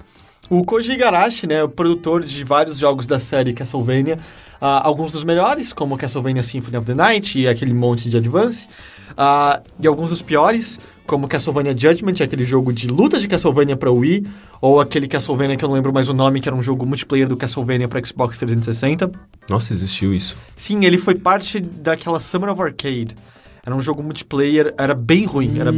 Eu acho que eu me lembro. Ele funcionava muito mal, assim, tinha algumas ideias geniais. Algumas vezes, quando todo mundo tava trabalhando em sincronia, era incrível. 80% do tempo era só, meu Deus, ninguém jogou isso aqui antes de lançar, porque nada funciona direito. Koji Igarashi. Eu fiquei lembrando de eu jogando. E das raivas. O Koji Igarashi, ele tava já há um tempo sem fazer nada. Ele tinha saído da Konami já há um bom tempo. Ele tava com... Eu lembro dele falar de alguma coisa pra mobile. Vai ver que então ele tá fazendo coisas mobile que eu não sabia. Mas aí ele fez o caminho que é aquele seguido por todo mundo que já teve sucesso no passado e é um nome reconhecível, que é ir ao Kickstarter, né? E prometeu um jogo. E prometeu um jogo que total não se chama Castlevania, mas é Castlevania. No caso é Bloodstained Ritual of the Night, que parece muito perfeito um nome paródia de Castlevania que você teria num jogo, sei lá, da Double Fine. E de novo, sério, Bloodstain, mancha de sangue. É do tipo, Bloodstain é o que ocorre quando um cuecão sai errado, tá ligado? Isso não é nome de jogo, esse nome é muito feio. Pra mim, Bloodstain, o Ritual of the Night, deveria ser um DLC de Bloodborne. Né? Talvez, né? Esse é o nome do jogo, é total Castlevania. O jogo se passa num castelo. O jogo tem... Tudo as imagens que eles mostraram, né? Eles mostraram só estilos, né? Não é, acho que são nem estilos. São 3 imagens conceituais e aí lá embaixo você vai no FAQ, tá escrito... O jogo vai ter essa aparência? olha, amigo, a gente tá trabalhando nos shaders aqui ainda, não sei o que lá, então ninguém sabe. Então, mas ele especificou se vai ser 2D ou 3D? Vai ser 2.5D. Então, na verdade, aquelas imagens não condizem mesmo, porque a imagem é 2D, né? 2D, mas tem umas, sei lá, o conceito dos personagens, a protagonista que total é a Chanoa do Order of Ecclesia, o amigo dela que total é o amigo dela do Order of Ecclesia. São bonitos, São bonitos, são total personagens de Castlevania. É uma coisa que eu tava até conversando com o Dogão no Twitter de... É Castlevania que você tá fazendo. Se você tá fazendo tudo isso, por que você não faz os spritezão 2D de uma vez? E tem lá nos facts dizendo que ele quer explorar as possibilidades do mundo 2.5D. Não sei, eu acho que uns spritezão são mais bonitos do que aquilo. É que eu acho muito louco, assim, que a gente vai discutir essa notícia, né, agora. Sim. Um pouquinho. Deixa eu ver, eu imagino que essa altura já tenha sido financiada. Eu vou conferir isso. Tenho certeza. Eu entrei, eu acho que... tá 400 mil em 40 minutos. Eu acho que foi... Não sei se foi mais rápido do que o Yooka-Laylee lá, mas foi tão rápido quanto. Antes da gente discutir até o aspecto econômico da coisa, ou qualquer... uma coisa que me deixa meio chateada é... Porra, cara, mas nem pra mudar um pouquinho o tema, sabe? Porra, eu total entendo você fazer um jogo que você sempre fez, porque foi isso que te deu nome, às vezes é isso que você gosta mesmo de fazer da vida, sei lá. Pô, mas o tema... o que o público também espera, às vezes. Pode ser, eu não sei, eu de fora eu olho, eu só acho meio triste, assim. A mesma, imagina se amanhã o Kojima aparece no Kickstarter fazendo Steel Cog. Do tipo, sério? Você pode fazer o que você quiser agora...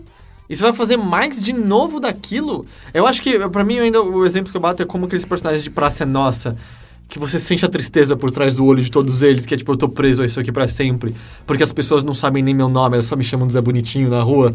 Mas eu sei. Mas tem essa questão do morto, mas... de que eu acho que pra eles acaba sendo arriscado fugir daquilo que eles... daqueles que eles são conhecidos. Se fizer diferente, ele não vai conseguir o Kickstarter que ele quer. Porque às vezes o pessoal tá clamando pelo retorno daquele cara às raízes, àquilo que as pessoas conheceram ele, e, tipo, e eu acho que as pessoas acabam esperando. Então, mas aqui aí o que me incomoda é as raízes ele não pode voltar. Porque ele não pode fazer nada com a marca Castlevania, certo? Então ele não pode fazer isso. Se ele não pode, então faz o jogo do mesmo estilo, mas sei lá, muda o tema. Às vezes você pode descobrir que você é um puta cara do caralho pra fazer com um Igavania, né? Como estão falando, só com um tema diferente. Mas a gente também não sabe muito, né? Tipo, você vê que a base ainda é bastante Castlevania, mas a gente não sabe a direção que ele vai dar pra aquilo. A gente só consegue julgar pelo que tem. Ele falou que é tipo gótico, deixa eu ver, agora que eu deixei o site. Mas enfim, independente, eu faço, acho que nisso, sei lá, existem pessoas o suficiente que querem pra pelo menos financiar o negócio, mas acho que não muda o fato de que essa campanha tem várias coisas pra você ficar com um belo de um pé atrás. Primeiro que não existe jogo ainda. Não existe claramente nada.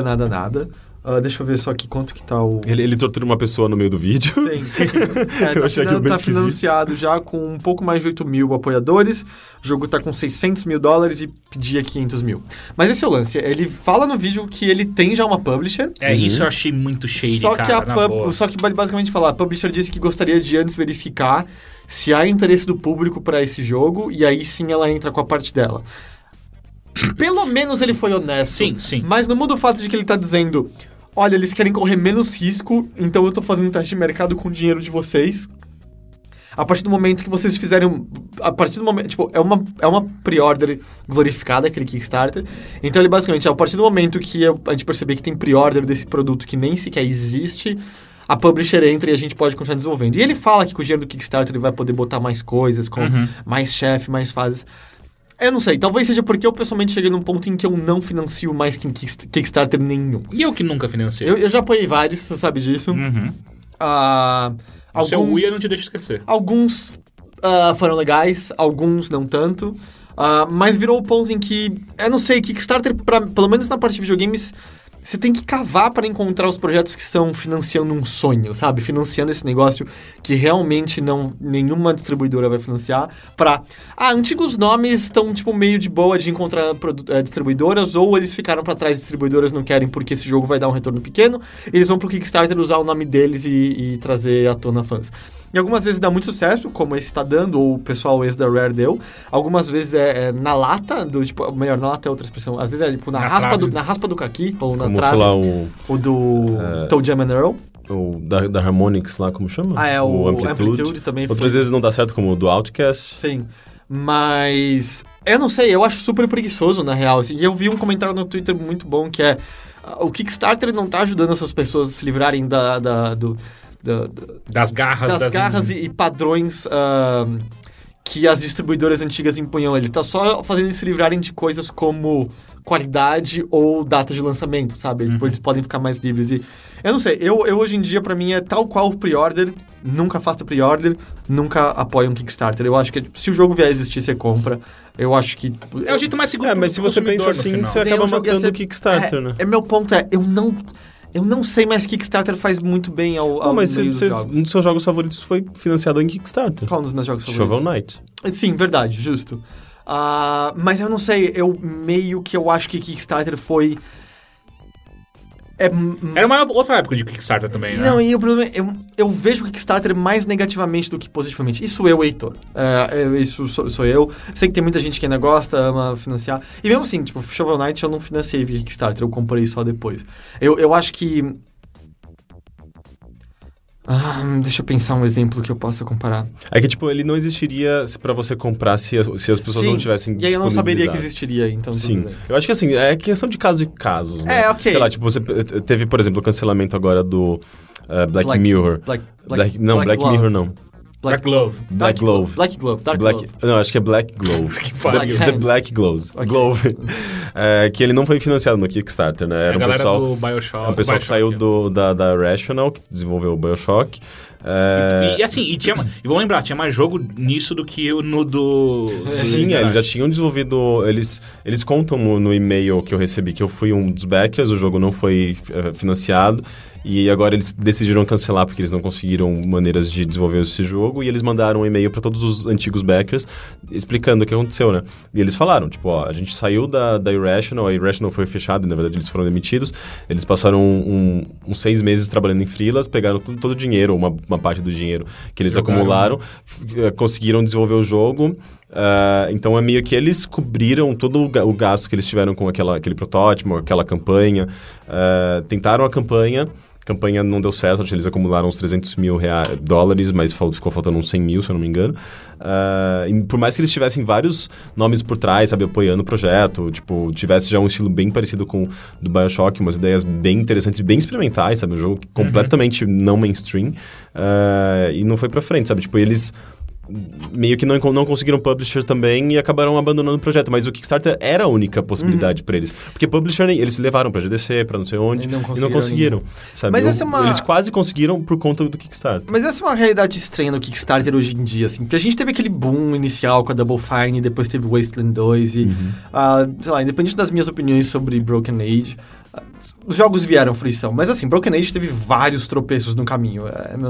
Tipo, pelo menos dá pra dizer que a Double Fine foi transparente no processo, mas claramente eles manusearam mal o dinheiro ou eles não conseguiram prever direito o suficiente, sabe? O negócio de quebrar o jogo em 2 e assim por diante.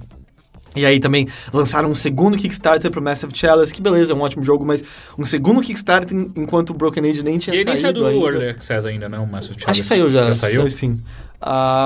Sei lá, era tudo esquisito. A gente já teve vários casos, sabe, que virou aquela rota. Kickstarter, Early Access, e aí vai saber quando esse jogo vai sair do Early Access, e aí muitos jogos são abandonados no Early Access. Então, o Kickstarter como um todo parece que ficou meio poluído, e a impressão que dá hoje em dia é... Ou os jogos que realmente estão tentando fazer algo criativo e diferente têm que pedir uma soma de dinheiro pequena. Claro que há exceções, às vezes eles viralizam do tipo aquele jogo de tabuleiro ou de carta lá dos gatinhos lá, que foi um absurdo. Foi mas aquilo é exceção à regra, né? Totalmente. Ou são basicamente os caras de nome antigo usando isso pra ganhar atração e mais popularidade, sabe? Pra conseguir financiar esses projetos com mais dinheiro, sabe? Porque, tipo, a essa altura é basicamente um grande pre-order de um jogo que, sei lá, pode demorar quanto for pra sair. E eu acho bizarro que eu entendo o amor por Castlevania. Tipo, a gente teve Castlevanias bem ruins, mas eu diria que a maior parte ainda foi muito bom. E a maior parte de quando o Igarashi tava lá eram bons. Provavelmente dos melhores Castlevanias de todos. Ou vamos dizer, melhores Castlevanias da segunda geração, porque o primeiro e o terceiro lá no Nintendinho eram jogos de plataforma mais tradicionais e eram muito bons, mas da sua própria maneira. Então eu entendo que tem muita gente animada com a ideia de jogar finalmente um novo Castlevania naquele estilo. É só que parece... Vocês não lembram o que aconteceu com Mighty Number 9? Tipo, foi a mesma coisa, assim. E aquele jogo parece horroroso. E foi, tipo, uma piada aquela campanha de Kickstarter, sabe? Eu acho que você é muito pessimista. Eu acho que a gente pode também falar de casos positivos, sabe? Sei lá, seja do qual é aquele RPG recente O Pillars of Eternity? Pillars of Eternity, por exemplo, o próprio Shovel Knight. Tem casos positivos e nem todos os desenvolvedores que têm alguma história, sei lá, por trás estão criando somente as mesmas coisas de sempre. Ou estão trazendo um pouco de volta alguns gêneros que já estavam quase que mortos, ou o próprio Pillars of Eternity, sabe? Tipo, e o Wasteland 2. Era sei lá, a gente tem tão poucos jogos nesse estilo que eu acho válido você querer resgatar um pouco de algumas coisas que estavam meio esquecidas no passado. E o Kickstarter acaba permitindo isso porque é o público querendo trazer, apoiando esse tipo de projeto, sabe? Porque, sei lá, a publisher às vezes não quer se basear simplesmente em nostalgia. Mas só que um negócio que eu acho muito louco, o Kickstarter é que ele cada vez... Ele, pra mim, é a prova de fato, de conceito de que se você guiar todas as suas decisões só pelo que o público fala que quer, você nunca vai fazer nenhuma novidade. Você nunca vai criar coisas novas. Só que o Kickstarter, pelo menos pra games, é difícil você criar coisas realmente novas, né? Tipo, o próprio Black Glove lá é um exemplo disso. Eles tentaram fazer uma coisa nova que parecia muito foda e eu mesmo fui backer, que eu fiquei muito animado com aquele projeto e não foi pra frente. Exato, então, mas só que isso é muito triste. Então, e isso não prova uma coisa que as publishers estavam certas o tempo todo. Ou então que o próprio Kickstarter não faz bem necessariamente pra indústria, sabe? Tipo, a única coisa que ele faz é eternizar algo que não é novo. Mas aí que tá. No meio de tudo isso, sempre tem alguma coisa original, alguns joguinhos, projetos menores. A gente tá falando também dos grandões. Mas é engraçado, essa perspectiva me assusta muito, assim, de se a gente estiver dizendo, então, que os que têm sucesso são os que seguem a fórmula de sempre, as distribuidoras estão certas, então, de só bater na mesma Só tem que fazer COD mesmo. Porque quanto maior o projeto, maior a quantidade de dinheiro que você precisa, mais difícil é você angariar um grupo muito grande de pessoas com ideias tão distintas e fora daquilo que as pessoas já esperam, ou elas acham que elas esperam, sabe? Mas é que, tipo, sei lá, você vai ver Braid, saca? Ele nunca teria sido financiado num Kickstarter da vida, sabe? Sim. Nunca, a gente também não tem como dizer. Mas é extremamente improvável, porque era um cara que não tinha nenhum nome na indústria, com uma ideia completamente diferente do que tudo que você já tinha visto. É só você pegar o histórico do Kickstarter e você vê, projetos assim não vão pra frente. Não sei. Eu acho que hoje em dia, eu acho que já teve uma época que... Porque tinha aquela estatística, né, de quantos jogos foram financiados por Kickstarter em 2013 para 2014. 2014 diminuiu absurdamente. Porque eu acho que as pessoas começaram a ficar um pouco queimadas, assim, cansadas de... Ok, muitos projetos não estão indo para frente, muitos projetos estão sendo cancelados. Ou já tinham apoiado muitos projetos que já estavam em desenvolvimento. Então o que você falou de eu ser pessimista, talvez seja o caso de que ou melhor, talvez seja o caso de que eu que tô exaurido de Kickstarter e pessoas antigas aparecendo, faz muito tempo que eu não financio nada, eu duvido que eu vou financiar alguma coisa de novo. Essa altura pra mim se esse Castlevania que não é Castlevania sair, eu dou uma olhada nele, se não, tanto faz, sabe? Não vai ser com o meu dinheiro que eles vão fazer isso. Talvez seja isso, mas eu acho que não muda o fato de que essa campanha em si, tá ligado? Tem muitas coisas pra ficar com o pé atrás, porra, não tem nada do jogo, não tem nem sequer um sprite animado, eles falando lá que aquele gráfico não vai ser o gráfico final, ele já dizer que tem a distribuidora, é tudo meio... Parece que eu vi aqui muito por cima, eu não confirmei essa informação, de que a distribuidora, na verdade, ela já dá um financiamento de 90%. Então, ele basicamente disse que a distribuidora só queria testar as águas, ver que havia interesse do público. Por isso que eu digo, eles queriam ver se o número de pré-orders eram bons. Eu não sei, eu sei que isso não vai contra as regras do Kickstarter, mas de alguma forma eu sinto que vai contra o espírito do Kickstarter, mas talvez seja o que eu compreendo como espírito do Kickstarter. Então, tipo, pra mim, o espírito do Kickstarter é aquele cara que tem um sonho de fazer uma coisa, ele cria um protótipo na garagem dele e, tipo, eu não tenho dinheiro pra botar isso na mão das pessoas, mas eu acho que isso é uma ótima ideia. Deixa eu mostrar isso pra vocês. E aí todo mundo olha e fala, isso aqui é uma ótima ideia. Vamos ajudar você a fazer isso virar realidade. Então, eu não sei, talvez seja mais isso que eu fique com o pé atrás. Eu acho que o Kickstarter não é mais aquele sonho indie legal, sabe? Ele é mais uma máquina da indústria. Eu acho que depende muito, depende de caso a caso. Tipo, um jogo pequeno que tem uma ideia interessante, ele tem muito mais chance de funcionar no Kickstarter do que sei lá, um jogo grande com a mesma... Aliás, sei lá, mudando. Um jogo pequeno que tem uma ideia, tipo, comum, de sempre. Um joguinho de plataforma X de uma pessoa X. Isso não vai pra frente, de maneira alguma. A gente já viu vários casos de... Por mais bonitinho que fosse, era o mesmo jogo. Mas ainda bem que não vai pra frente, né? Então, sim. E é muito... Eu já vi também, tipo, sei lá, jogos que tinham... Que às vezes pediam quase nada, assim. Era basicamente pra tentar conseguir um dinheirinho extra e que era trazer alguma mecânicazinha simples, mas assim, tipo, não virou um boom e nem nada. Era só pro cara acumular, sei lá, arrecadar alguma coisinha pra ajudar no desenvolvimento, sei lá, tipo, de uma coisa bem pequenininha. Eu já vi casos assim também no Kickstarter. É que isso acaba passando meio que batido porque não são grandes projetos. Mais atenção de ninguém. Geralmente, os que chamam a atenção são projetos grandes. Eu vi nesses dias, por exemplo, também um jogo de corrida super, sei lá, também essa coisa meio de nostalgia, baseada em filmes dos anos 80 de ficção, que era um carro falante, e você basicamente corria numas estradas. Não, é praticamente o jogo do Kavinsky, sabe? Tipo, com aquela pegada, aquele visual, aquele som, não tá indo pra frente também. Tipo, eles pediram acho que 20 mil, bem pouco também, sabe? Eu acho que 40 mil, na verdade, e estão com 4 mil, sabe? É 10%. Isso parece muito mais uma jogada de marketing, sabe? Porque se eles caem nos olhos do Kotaku, do GameSpot, tipo, aí sim eles vão ter visibilidade. Não necessariamente. Mesmo tem assim, casos que não funcionam. O Outcast saiu em todos os lugares, todo mundo, muita gente querendo apoiar, assim, tipo, achando legal o projeto dos caras e não foi pra frente também. Eu acho que tem, caso a caso, não sei se dá pra generalizar pelo eu acho que dá pra dizer que, de maneira geral, a temperatura do Kickstarter caiu, sabe? Isso eu tenho, isso é inegável. Mas, enfim, o projeto tá lá, já foi financiado, porque daqui a 2 anos a gente descobre a qualidade dele. Nossa, 2 anos ainda. Acho que deve ser mais ou menos isso, né? É média.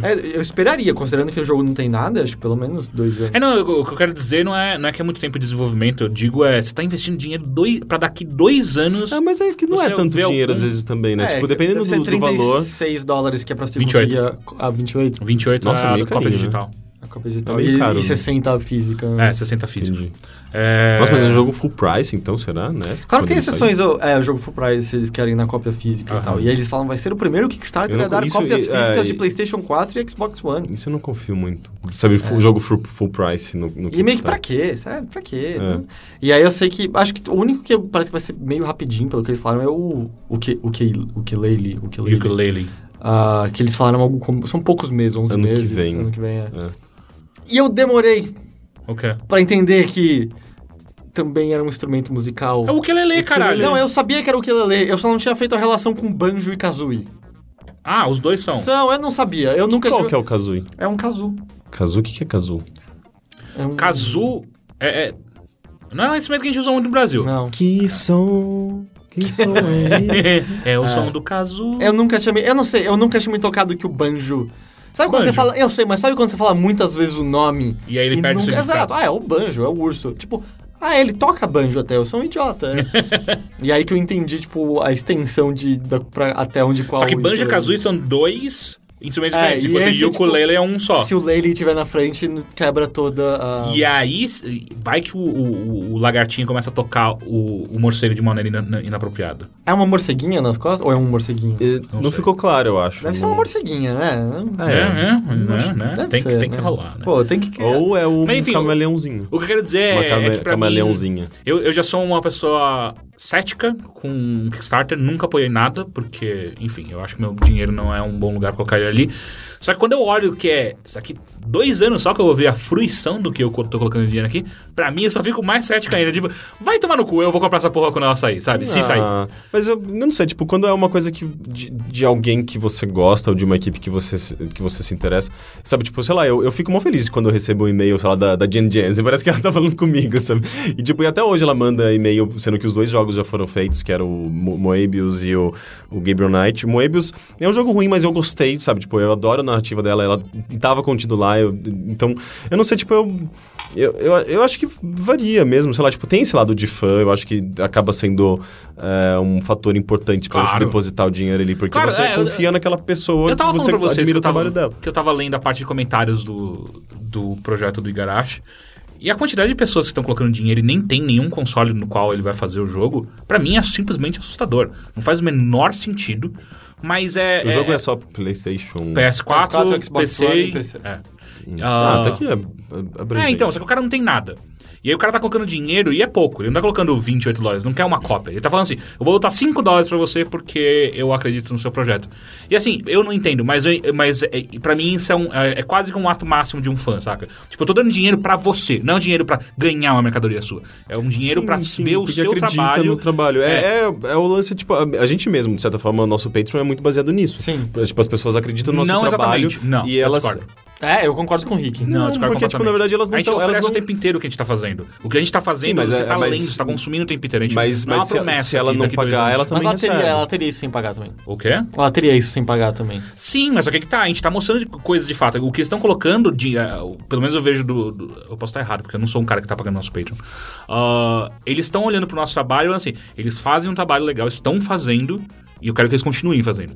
Enquanto um cara que coloca dinheiro não tem nenhuma plataforma pela qual o jogo vai sair, é tipo assim, puta, eu acho que esse cara fez um negócio tão legal lá no passado que eu acho que ele merece fazer uma coisa no futuro. Mas é que tecnicamente, antes do negócio ser financiado, ele também tá colocando pra garantir que vai sair. Não, exato. Então, mas aí, de novo, o nosso... Mas então, no caso, o cara quer que a existência do produto haja. Sim. Só que não há ainda. Ou seja, eu diria que no nosso caso é mais ainda até o caso do tipo, que legal, eu quero que isso continue, porque o nosso produto já é de graça o tempo todo. Sim, cara, só que de novo, fica claro o tempo inteiro que isso é uma ajuda pra ele continuar existindo. Enquanto do cara é uma aposta que ele nem sabe se vai sair. Mesmo depois de financiado. Porque o futuro é completo. Enquanto nós existimos no presente. É uma promessa. Nós existimos no presente enquanto o cara não existe. E você não sabe. O Igarashi não existe? Não. Não sei se você vê, uma hora ele vira morcego. E não dá pra fazer isso.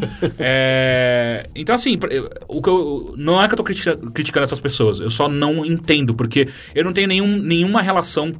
Acho que com nada na minha vida disso. Tipo, eu gosto tanto de você.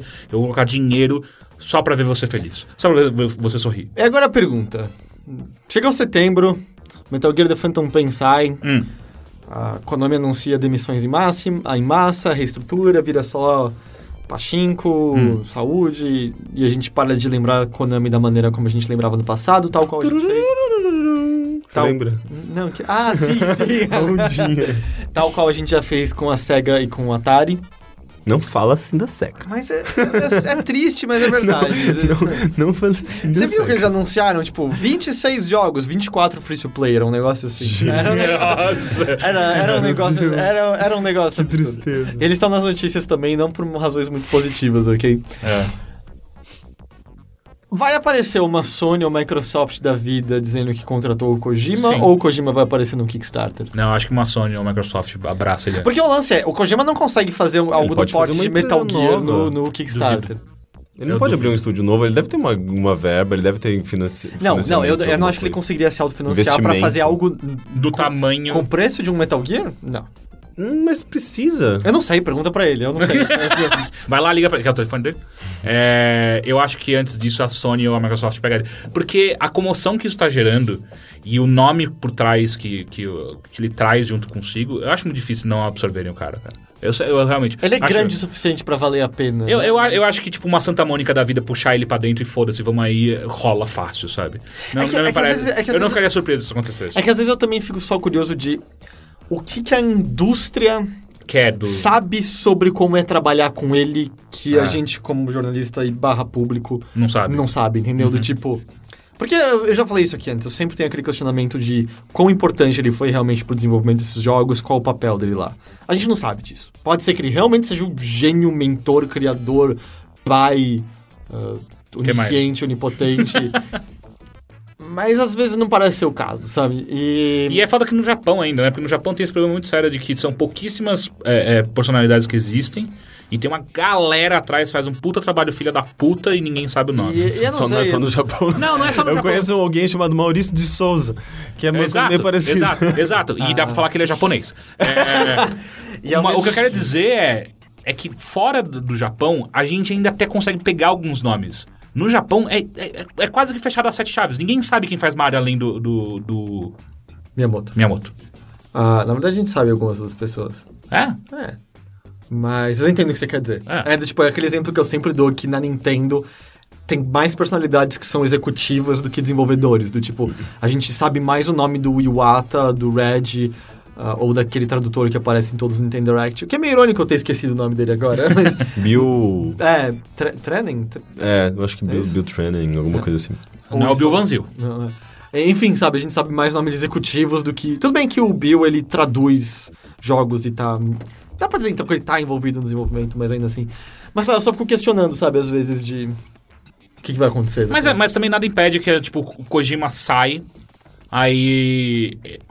sei lá, Sony ou Microsoft aparece pra ele, então, qual outra palavra? Eu vou, mas eu tenho que levar essa equipe junto comigo. Eu imaginaria que ele faria algo assim. Mas eu queria, sei lá, eu espero que ele não faça outro jogo de... espionagem. Assim, eu acho extremamente difícil a gente ver um Metal Gear com o nome dele de novo. Eu acho muito... Não, pera, um Metal Gear com o nome dele? Não, porque Metal Gear então, exato. Não é difícil, é zero. Então, não, é zero. Não, assim, porque a marca foi com a Konami. Eu sei disso. Mas é sempre aquele negócio. Vai que a Konami volta com ele. Não. Cara, Konami... Não.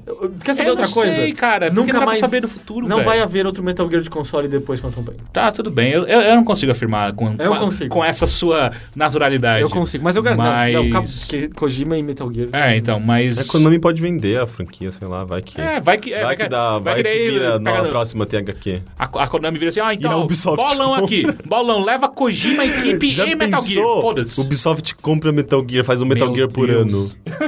Metal Gear e junta com Assassin's Creed. Não é tão distante assim os universos. E aí, eles são ruins iguais. Na real, o Snake nunca foi real, ele é o Desmond, sabe? Eu não duvido disso. Pô, ia ser muito foda, porque ia fazer total sentido pra algumas coisas de Metal Gear, saca? Tapar uns buracos, né? Isso tudo no Animus. Os alienígenas são nanomáquinas. Certo. Enfim, o futuro irá nos dizer isso. Próxima notícia é sobre Lego Dimensions, aquele jogo do Lego estilo Skylanders e Disney Infinity. Que os bonecos são mó legais, mas eu não quero jogar mais jogo do Lego, cara. Pois é, eu também não, se for estilo do Lego. Tipo, eles são legais... por, 2 horas, né? E depois é sempre a mesma coisa. Eu acho... Aquele monte de bolinha pipocando de todo lado. Que você fica batendo, quebrando tudo. Só isso. É muito chato. Eu acho que talvez a gente não seja o público-alvo desse jogo. Você acha? Eu acho. Mas é que você tem tanto Disney... Não, Disney não, Não do Lego Dimensions, do Lego em geral. Tá. Porque eu sempre gostei, na verdade, mas esse mesmo lance de ser tudo igual acaba sendo repetitivo e chato. Mas, enfim, Lego Dimensions...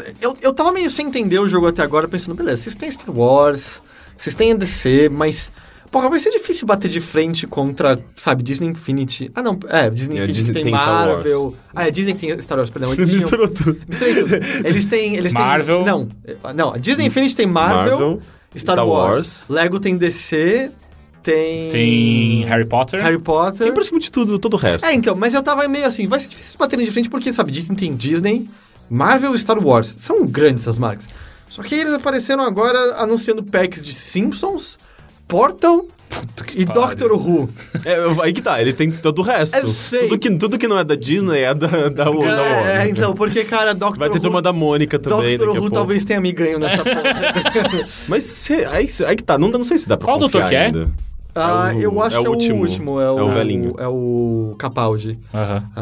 Eu sei, mas eu quase só quero comprar a Tardes e ele. Nem ter o jogo, na real. E aí depois a gente não sabe como que a Nintendo tá ganhando dinheiro com a Amiibo, né? Ninguém nem tem a pior que nessa história toda parece que o Skylanders é o que vai ficar pra trás, né? Porque Nintendo tem, tipo, só o rol de personagem deles. Parece, já ficou pra trás. Acho que não, cara. Então, tipo, Lego Dimensions tem... Cacete, eles estão ficando muito mais sobre marcas grandes do que sobre, tipo, jogos interessantes, parece. E ao mesmo tempo, eu não joguei Lego Dimensions, mas botando Amiibos ao lado de Disney Infinity e Skylanders é o melhor jogo de longe, assim. Longe, disparado. Eu acho que em algum momento essas empresas vão notar, e se a gente parar de se preocupar com um videogame e fazer só brinquedo? Não, tem Skylanders... Quem dá mãe dinheiro essa porra, sabe? Skylanders integrava, assim, de uma maneira muito legal. É meio mágico botar o boneco e ver ele ganhando vida no jogo. Amiibos não servem pra nada. E Disney Infinity o modo de sandbox é legal. As aventuras pré-construídas são muito ruins. Mas isso no primeiro, né? No primeiro e no segundo. Você jogou o segundo? Joguei. Não extensivamente, pode ser que mude depois do ponto que eu vi. Eu não tenho o jogo, eu só joguei. Mas ao mesmo tempo, pra esse terceiro, eles chamaram, tipo, foi a Ninja Theory que eles chamaram? Tem muitas empresas envolvendo. O que é legal, mas ao mesmo tempo é meio um pouco suspeito do Vide Ubisoft. Tem a mesma empresa de antes, que eu não lembro agora quem que é. Tem uma empresa chamada Gobo, se eu não me engano. Gobo? Gobo. Amiibo, nem sei. Tem certeza que é isso? Sim. Bom, tanto é que, tipo, eu escrevi a nota, daí um amigo meu que... não sei onde ele trabalhou aqui em São Paulo, mas ele se formou na PUC em Games e foi trabalhar no Canadá, se eu não me engano, ele trabalha nessa empresa. E ele chegou, por que você não mencionou a minha empresa no desenvolvimento do jogo? Eu falei, mas porque ninguém mencionou. E daí, tipo, eu olhei no release e não era mencionado, acho que só na matéria da Game Informer mencionava essa desenvolvedora. E daí eu fiquei pensando, tipo... Quem que tava desenvolvendo originalmente o Lego Dimensions? Que eu não tô conseguindo lembrar o nome. Mas esse estúdio tá lá desenvolvendo ainda. Então, mas tem a Traveler Tales, que tá desenvolvendo esse jogo, acho que em parceria com essa Gobo, não sei. E tem a Ninja Theory fazendo tem a Ninja Theory da parte de luta, tem a Sumo Digital fazendo a parte de corrida. E tipo, basicamente eles pegaram os estúdios que são conhecidos por mecânicas específicas, cada um fazendo a parte que cabe a eles. A Sumo Digital fazendo a parte de corrida que fez o Sonic Transformed lá. Eu acho que pode ser legal, sim. Porque Sonic Transformed é um ótimo jogo de corrida, e a Ninja Theory, o último jogo delas foi o DMC, que é excelente jogo de combate. que é um ótimo jogo de luta também, de combate. Então, sei lá, vai que... mas enfim, eu não sei... Se o Lego continuar explorando essas franquias separadas, eu consigo... Eu tô começando a ver melhor o apelo deles, sabe? Meio que eles atiram pra todos os lados... Vai ficar muito bizarro. Porque esses universos não tem nada a ver uma coisa com a outra. Tipo, Simpsons com Portal, com Scooby-Doo, sabe? Alguém comentou, tipo, finalmente meu sonho de fazer o Scooby-Doo batendo no Homer Simpson. Vai ser muito bizarro. Falando em bonequinhos... A Nintendo vendeu um monte de amiibos. Pra caralho. 10,5 milhões. Nossa, eu queria tanto Quantos Wii U ela vendeu? Nem 10 ainda. Acho que é menos que... Assim, eu sei que vendeu mais amiibo do que unidades de Smash Bros. Puta que pariu. Porque eu acho que deve ter muita gente que nem tem console, só compra pelo bonequinho. A Nintendo vai perceber em algum momento que vale mais a pena ela fazer brinquedo do que videogame. Ela vai voltar pras origens dela, né? Foda-se essa porra, eu vou fazer um 3DS e um monte de brinquedo. Eu acho que os amiibos têm outra coisa, né? Tipo, você compra uma cópia de Smash Bros. Bom, eu sou idiota, eu comprei pra 3DS e Wii U. Mas a pessoa média compra uma cópia. Mas os amiibos você compra 2, 3, 5, sabe? Sai o personagem que você quer, você compra mais. Eles tinham que liberar um relatório, né, pra saber quantas pessoas compram, quantos amiibos cada pessoa compra. É que acho que não tem como saber, né? Dá pra fazer uma pesquisa, né? Uma coisa que eu achei curiosa é que 66% foi só nos Estados Unidos e Canadá. Porque são os mercados onde eles foram praticamente lançados oficialmente, porque se aqui no Brasil não chegou... Eu duvido muito que tenha chegado na América Latina em geral, sabe? Chegou, mas super caro aqui. Mas eu acho... Eu não considero isso que tenha sido um lançamento oficial, porque eles não devem ter nem caixinha em português, sabe? Mas eu fico impressionado como o Japão... A caixinha em português pro amigo, super importante. Não, mas é porque, tipo, quer dizer que... Tem que ter a manual, né? Como uso? Como isso? Aí eu posso traduzir pra nada. Primeiro que a Nintendo nem tá aqui, então isso já faz com que não tenha sido lançado oficialmente, mas... Sabe, você não vê em lugar algum, sabe? Tipo, plaquinha de amiibo, propaganda... Mas você não vê nada de Nintendo em lugar nenhum mais. Então, mas isso é bizarro, porque, tipo, se o negócio tá sendo um grande sucesso só nos Estados Unidos e no Canadá, imagina se eles fizessem um esforço maior de lançar em países, sabe, ao redor do mundo. O problema é que eles nunca conseguiram lançar com preço acessível, né? Porque lá custa $10. E eles continuam falando que eles estão cientes do problema de demanda dos bonecos, mas eles não têm nenhuma solução ainda... óbvia no horizonte. A gente tá pensando aqui em desmontar a fábrica de Wii U pra transformar numa fábrica de Amiibo. A gente não tem muita certeza, mas você acho junta com a Estrela, com a Grow, Glaslit. Estrela existe ainda? Estrela... Sei lá. Acho que não. Grow existe. Mas só pra comentar, eu fico impressionado como o Japão não tá... Candide, se junta com a Candide. O Japão tá, mas eu fiquei impressionado como ele não tá em segundo, sabe? Sei lá. Porque ele tem menos pessoas que os Estados Unidos. Eu sei disso. É só estranho porque lá a febre é tão grande quanto, né? Então, naquelas, né? Todo mundo fala que o Japão tá num ponto estranho pra jogos de console e portáteis em geral, que celular meio que toma um espaço considerável. Você tem alguns jogos que claramente estouram e são grandes, tipo o Monster Hunter da vida no 3DS. Cara, não é difícil você fazer o Amiibo funcionar para celular porque ele funciona por NFC, né? Sim. Near Field Communication. E celulares em geral tem já NFC funcionando. Então, não seria nenhuma loucura se a Nintendo... celular tem isso? O meu tem, por exemplo. Não seria nenhuma loucura se a Nintendo decidisse fazer um app pra colocar ainda mais o seu que ela vai Amiibo. ter os jogos lá, né? Então... Caralho, aí sim. Aquelas cartinhas de Animal Crossing não são pra um jogo no celular, né? Eles não servem nenhum jogo no celular ainda. Mas eles também são NFC. Mas não faria mau sentido? Ia ficar parecendo muito um jogo... A gente ia voltar a ter Yu-Gi-Oh! Como referência, né? Sim. Porque ia aparecer o tempo inteiro você trocando as cartas. Bom, Yu-Gi-Oh! Nunca deixou de ser minha referência. Não, né? Então, pra nada. Não, eu até hoje confio no coração das cartas e quando a vida tá difícil eu torço pra aparecer o Mago Negro. Uma vez ele apareceu e me levou pra um sonho mágico. Mago Negro, o nome dele era Jesus. A próxima notícia, na verdade, não é tanto uma notícia, é mais um serviço público de anúncio. É que projetos brasileiros têm desconto ao serem registrados na Indiecade. Custa normalmente $80, não é isso, Rick? Uhum. E aí, se você usar o código Obrigado 2015... Bata a palma pro sol e você ganha desconto. Obrigado, Jesus, obrigado 2015. Alô, Cristina. Obrigado 2015, você paga menos, não lembro exatamente quanto Acho agora. que é uns 50... Cai pra 40 e alguma coisa, $40. Enfim, é uma iniciativa muito legal para você poder colocar o seu projeto para ser avaliado pelo Indiecade. Você pode ser escolhido para exposição, você pode ser escolhido para ser um finalista. Olhando no site, tem a notícia com mais detalhes exatamente dos preços, link para você botar o formulário. Tem até um representante, como é o nome dele? Diogo? Não lembro o nome dele agora. É Diego ou Diogo? Ele é o responsável pelo Unnamed Fiasco, não é? Eu não sei. Eu acho que ele falou. Eu tenho quase certeza que ele... A gente tá falando do quê? Então, ele tá sendo representante da Indiecade aqui no Brasil. Foi a primeira vez que eles colocam um representante aqui, eu acho. Eu também acho que sim. Aí tem até o e-mail dele de contato, por exemplo, se você tiver dúvidas pra preencher o formulário, que é tudo em inglês, ele é o contato pra te ajudar e tal e tal. Tenho quase certeza que ele tá desenvolvendo o Unnamed Fiasco. Eu acho que eu não tô louco. Se eu tiver louco, foi mal. Esse mago negro aí. Tá me deixando maluco. Então, sei lá, eu achei uma iniciativa mó legal. Então, isso é mais caso... Hajam desenvolvedores independentes nos ouvindo que não souberam da notícia, né? Vamos espalhar o máximo possível.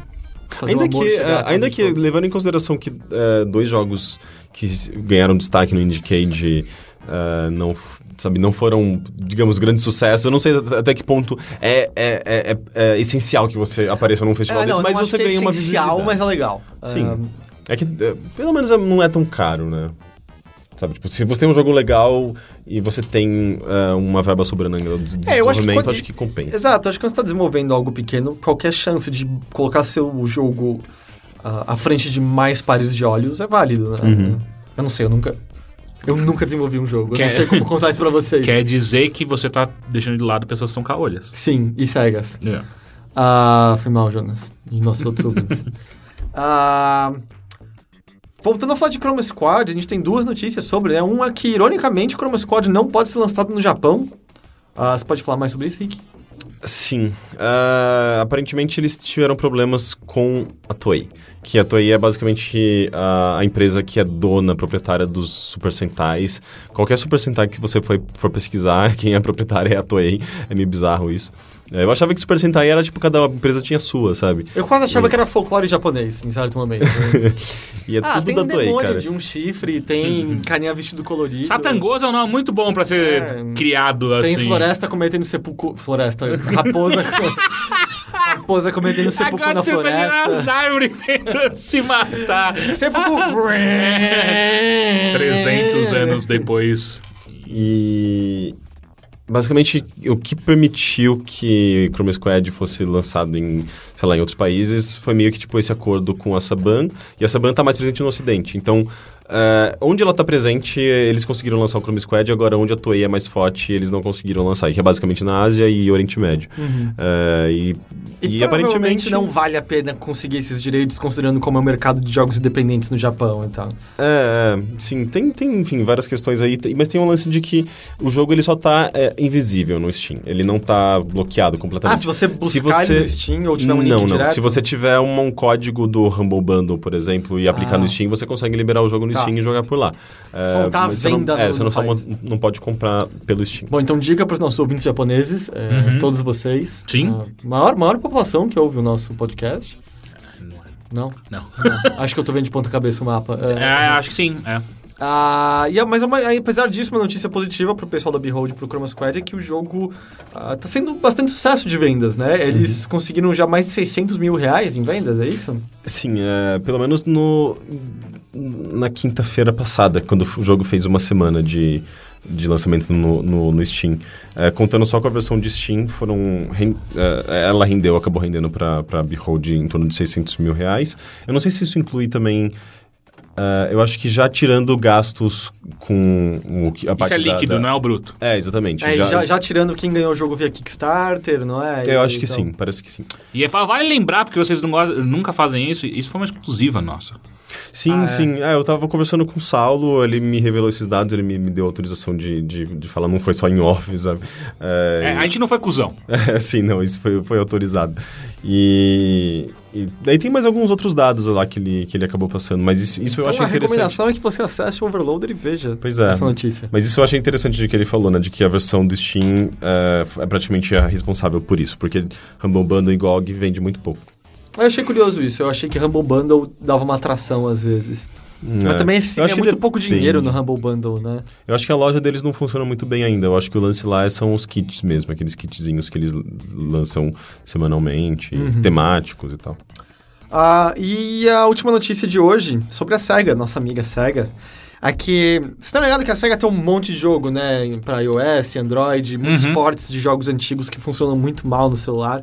Pois bem, ela simplesmente tem um anúncio dizendo que alguns jogos antigos nossos para celulares, nesses dois mercados, não batem mais com o padrão SEGA de qualidade, então a gente vai remover eles de lá.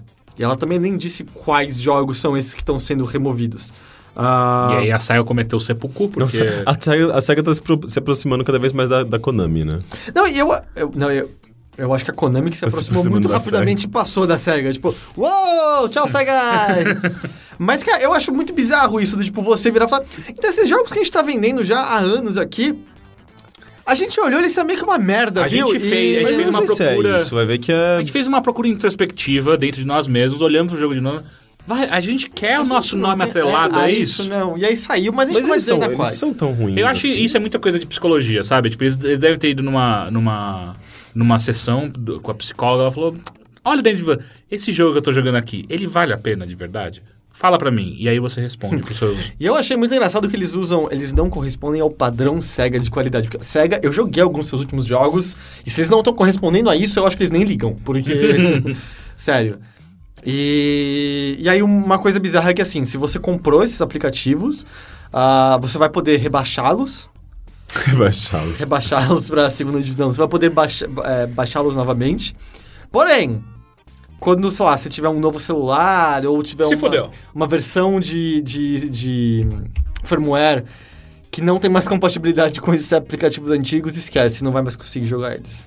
Eu achei isso muito bizarro, cara.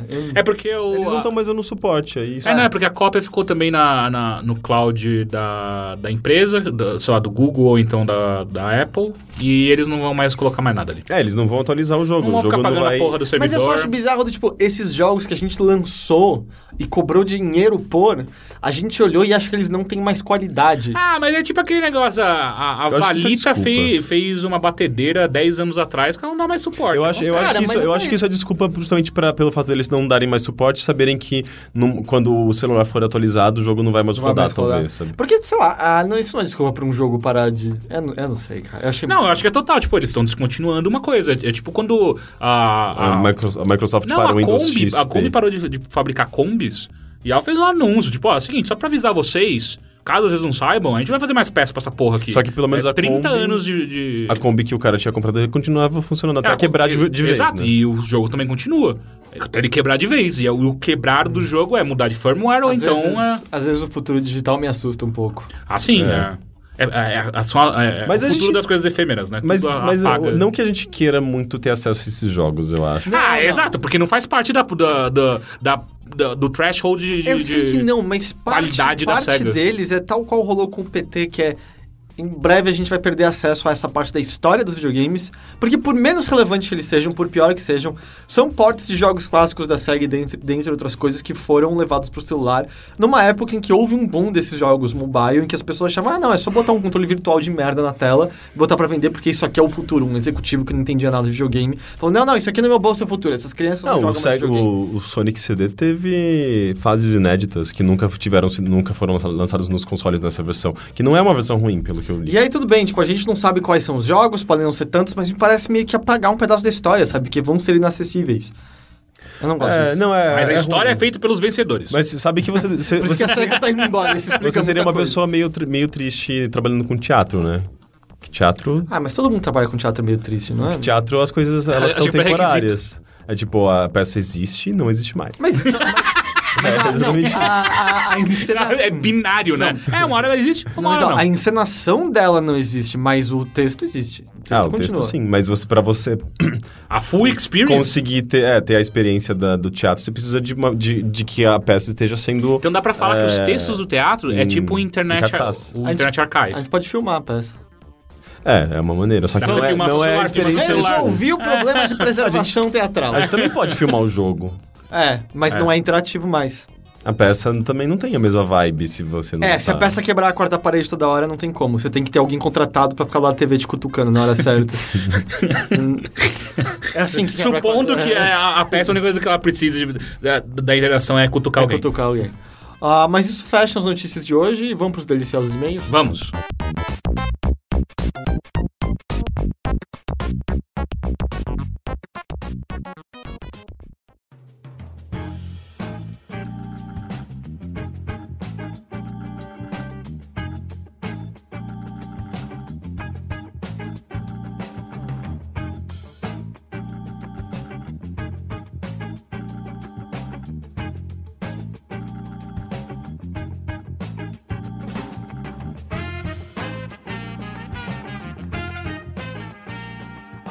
Lembrando, então, que você pode enviar a sua pergunta, seu inquérito, sua dúvida... Seu BO. Pro endereço mothership@overloader.com.br. Pode mandar, porque tá com pouco e-mail ultimamente. Tá? Tá. Acho que fazia tempo que eu não cobrava em rede social. Eu cobrei hoje e apareceram uns. Uhum. Mas, enfim. O primeiro e-mail vem do Lucas de Lima. E aí, pessoal, tudo bem? Tudo. Tudo. Ok.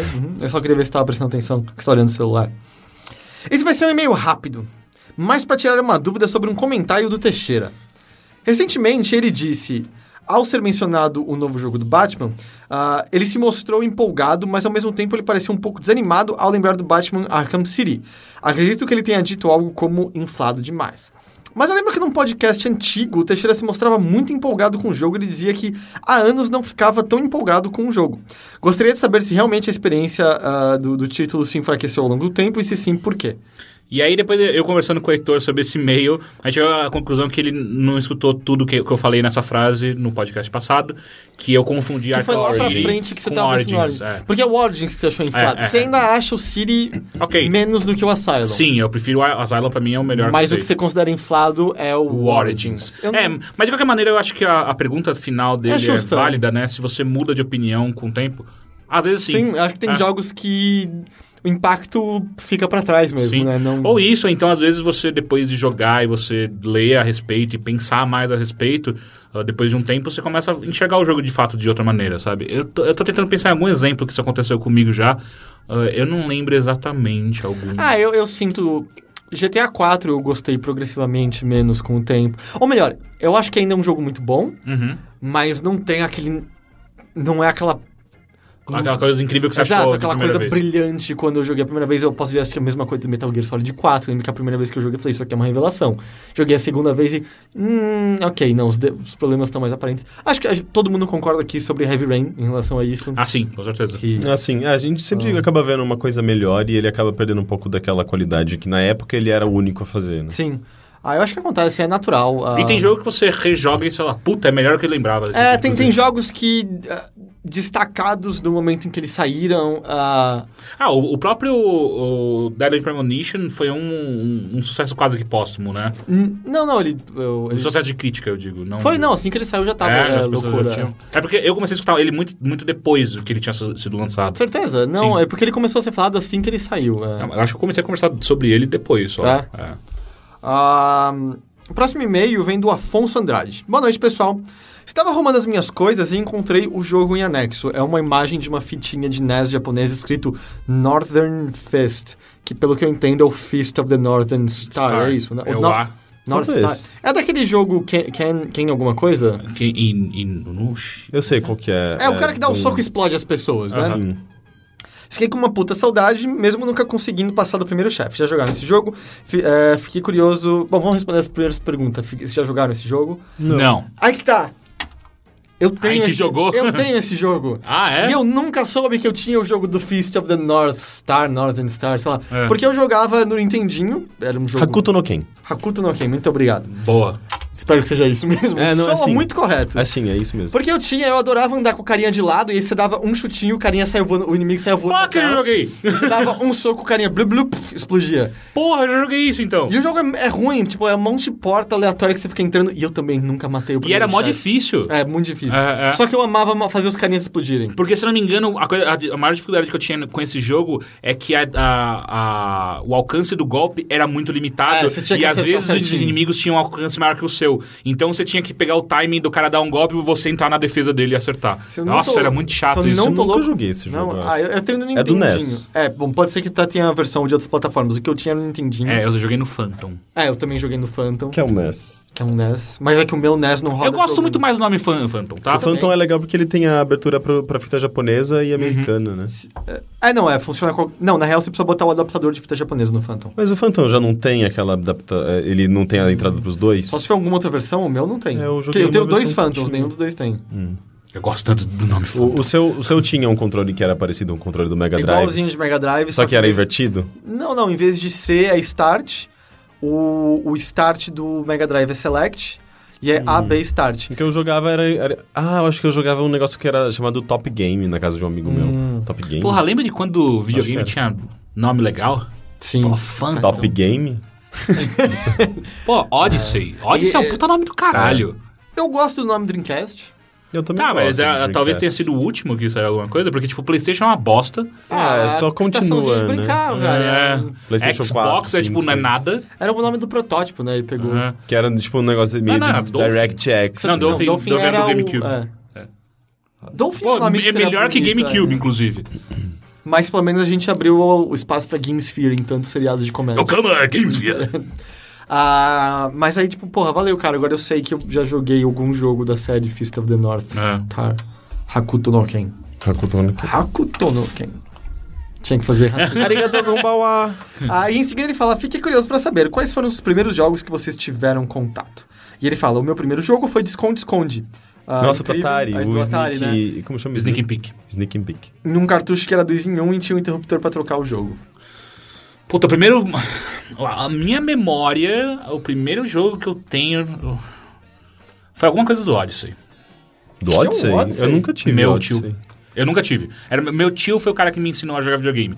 E ele tinha tudo. Ele teve o Odyssey, teve Atari, teve Amiga, ele teve uma caralhada de coisa. Legal. O meu primeiro contato com videogame foi Atari, com certeza. E hoje em dia você coloca um controle de PS4 na mão dele e ele não sabe o que fazer, é muito botão. Foi com certeza Atari. Lembrar exatamente qual o jogo. Provavelmente foi River Raid ou Pitfall, alguma coisa assim. Pra mim também. Mas eu lembro que eu tinha um jogo em casa que provavelmente foi um dos primeiros jogos que eu joguei, chamado...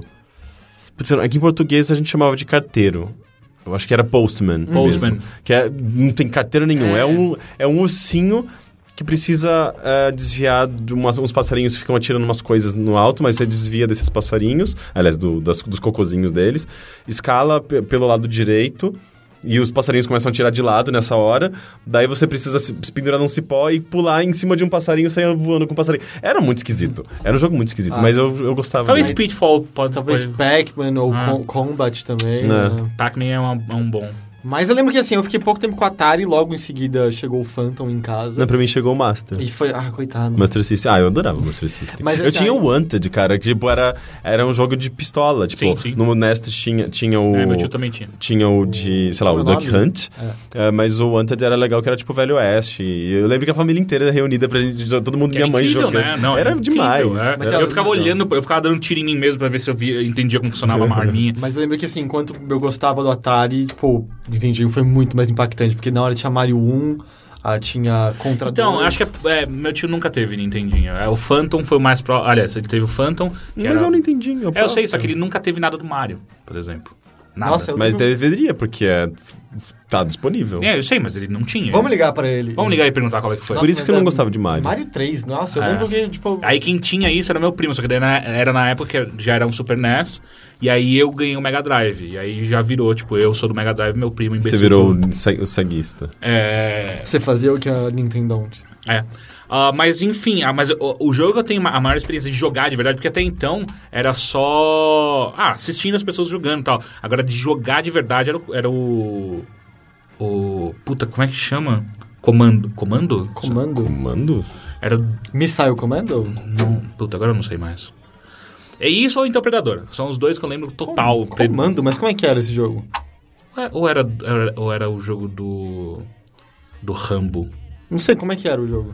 Era um jogo que você ficava entrando de casinha em casinha e ia libertando os reféns e era top-down. Que aí você entrava num carrinho também e eles entravam... Era da Konami esse jogo, não era? Talvez... eu não sei, é algo parecido com Comando mesmo. Né? Comando Cobra, sei lá. Tem talvez algum bicho no nome desse jogo, eu não tô lembrando agora. Pode ser isso. Mas eu sei que jogo você tá esse eu lembro de jogar de verdade, isso e Predador. E Predador que era a coisa mais... Que esse era um jogo de arcade que tinha versão de console. E Predador era a coisa mais frustrante do mundo, que era Pixel Hunt de pulo, sabe? Nossa, mas não tô conseguindo lembrar o nome do jogo também. O próximo e-mail vem do Alexandre Scapini. Olá, queridos amigos. Sou formado em teatro pela Universidade Federal do Rio Grande do Sul e agora estou adiantando uma disciplina do mestrado também em teatro na UDESC. Onde fica a UDESC? Santa Catarina. Santa Catarina, né? Santa Catarina. Em Floripa, então, sim. Além disso, amo cinema, TV, videogames, realidade virtual e ainda quero misturar tudo isso daí. Daí vem minha questão. Gostei muito de assistir o vídeo de vocês jogando Night Trap e fiquei louco para fazer um FMV, como uma homenagem sátira ao estilão. Não seria mais simples produzir um jogo em FMV hoje, dada a evolução das tecnologias? Imaginei podendo até mesmo ser um mobile game, por onde eu começo se quiser levar a ideia adiante, visto que eu manjo da parte artística e nada de como produzir um jogo. Obrigado e continuem sendo foda. Abraço. Isso é legal a ideia, foda, né? É a ideia, eu não consigo imaginar pra onde você vai. Você vai ter que falar com o desenvolvedor. Cara, porque assim, o lance... Eu entendo que você disse que filmar provavelmente uma coisa hoje em dia é mais barato do que foi outrora. Mas ao mesmo tempo, assim... A programação... Não, entendo assim, você filmou algo, você não tem como...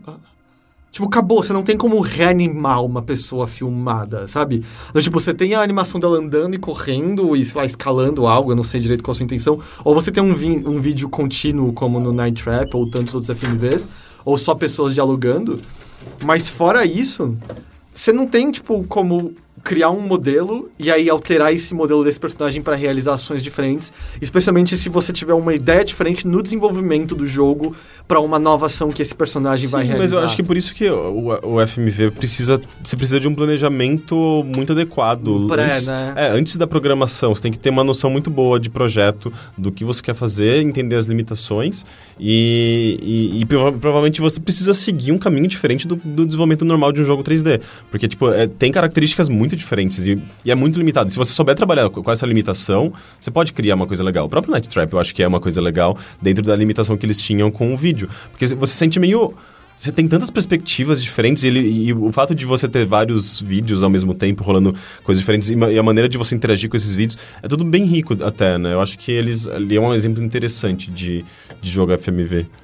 Agora, eu não sei, acho que você vai encontrar umas desvantagens no meio do caminho. Teve aqueles jogos que tentaram agora, o novo Guitar Hero, né, tá brincando com a FMV. Teve aquele jogo de Kickstarter do detetive point and click, o Tex Murphy. Tex Murphy, que fez um jogo recentemente com FMV. Os problemas dele não eram FMV, eram mais coisas do jogo, mas tem coisas interessantes ali. Eu não tenho ideia pra onde você começa. Você tem que falar com o desenvolvedor. É um jogo, você tem que falar com o desenvolvedor, isso eu sei. Você tem que ter uma boa ideia. E, tipo, tentar... Tem um roteiro interessante, porque a FMV é foda, né, cara? Hoje em dia a gente é muito menos leniente. E ainda assim, a produção não vai ser barata se você quiser uma boa iluminação, bom cenário, bom efeito especial, boa captação sonora e assim por diante. Porque efeito especial pra FMV é tretinha, é pior do que você fazer em CG. Não sei, ele não acaba... Dá pra misturar, botar tem inclusive um jogo que parece bem interessante, ele tá em desenvolvimento, eu não me lembro o nome, Her Story, se eu não me engano, tipo a história dela. É um jogo no qual você analisa uma série de fitas de uma mulher dando um depoimento, aparentemente para algum delegado, enfim, tipo uma delegacia, e você meio que tem que entender a história dela para saber se ela tá falando verdade ou não. Pra você ver, tipo, o ideal nesse tipo de jogo é você fugir completamente do que você já conhece como jogo. É meio que tentar entender o que você pode fazer com vídeo e interatividade. No caso desse jogo, é basicamente isso. Você tem que analisar a história de uma mulher a partir de fitas de vídeo, sabe? De VHS mesmo. Isso já é um conceito muito interessante. Eu acho que você tem que seguir por esse lado, sabe? Tipo, tentando encontrar um ponto interessante entre cinema e videogame que não envolva muito controle, liberdade de controle. É uma coisa muito mais contida, sabe? Uma ideia interessante por trás. Próximo e-mail vem do André Figueiredo, que é quem fez até o avatar de pixel art que você está usando no Twitter. Legal. Obrigado, gostei muito. Estou planejando finalmente deixar o ninho e ir morar sozinho. Quais dicas cotidianas de sobrevivência dariam para um marujo com nenhum ponto de experiência no assunto? Aprende a cozinhar antes de você sair. Isso é muito importante. É verdade. Porque se você for comer fora o tempo inteiro, você vai gastar muito dinheiro muito rápido, cara. Não deixa a louça acumular. Nossa, isso eu tô achando incrível, cara. Tipo, faz uma semana que a gente tá seguindo um lance de sujou, lavou, sabe? Tipo, cada um lava a sua própria louça. Não tem mais louça acumulada, sabe? Tipo, e parece que o tempo que você gastava antes lavando muita louça era muito maior, sabe? Agora, claro, você tem que parar realmente no seu dia. E é todo um trabalho muito longo, sabe? Tipo, e é cansativo, você tem que ter paciência. E agora, tipo, você gasta, tipo, sei lá, 5 minutinhos pra lavar aquilo que você já sujou, até menos, e é de boa, sabe? Eu tô achando isso ótimo também. Então você aprender a cozinhar é uma coisa extremamente importante. Aprenda a cuidar bem das suas finanças. Você começa a se organizar de uma maneira que você nunca se organizou antes. É que esse, por exemplo, é um que, cara, ou você aprende ou você aprende. Isso vai acontecer, sabe? Mas é bom desde o começo. Pode acontecer do jeito mais agradável, que você aprender antes, ou do jeito desagradável, que é você se foder antes de você aprender. Você pode fazer um negócio que você provavelmente não faz desde a 4ª série. Comprar uma pasta. Pasta pra quê? Pra guardar os documentos, contas pagas, contas a pagar. Isso não. Tenho. Peraí. Que ano que a gente tá? Eu nos tenho. 90, você não precisa disso. Não? Não, porque assim, se você pagou alguma conta, você tem um comprovante. No banco tá registrado e tipo no... Não, se der alguma merda, você puxa o comprovante e manda pro cara, acabou. Mas eu tenho uma pastinha com alguns documentos, não tem documentos, por exemplo, o seu aluguel, você vai ter que estar lá, o seu contrato de aluguel, o seu contrato Mas de então uma agenda que você põe nos dias, as contas que tem que ser pagas. E de novo, anos 90, que você pode fazer isso tudo no computador. Que eu sou um homem de gostos antiquados, você sabe disso. Assim, a gente pode usar um exemplo que a gente tá usando no Overloader. O Trello é um puta aplicativo do caralho, sabe? Pra você ajudar a se organizar. Trello com 2 L's. Mas eu acho que é isso. Tipo, cara, você aprendendo a cozinhar, isso, o seu custo de vida já vai lá embaixo, sabe? Já ajuda pra caralho. Além disso... com R$60 eu consigo me manter durante uma semana inteira, se não mais, cara. Do quê? Comendo fora?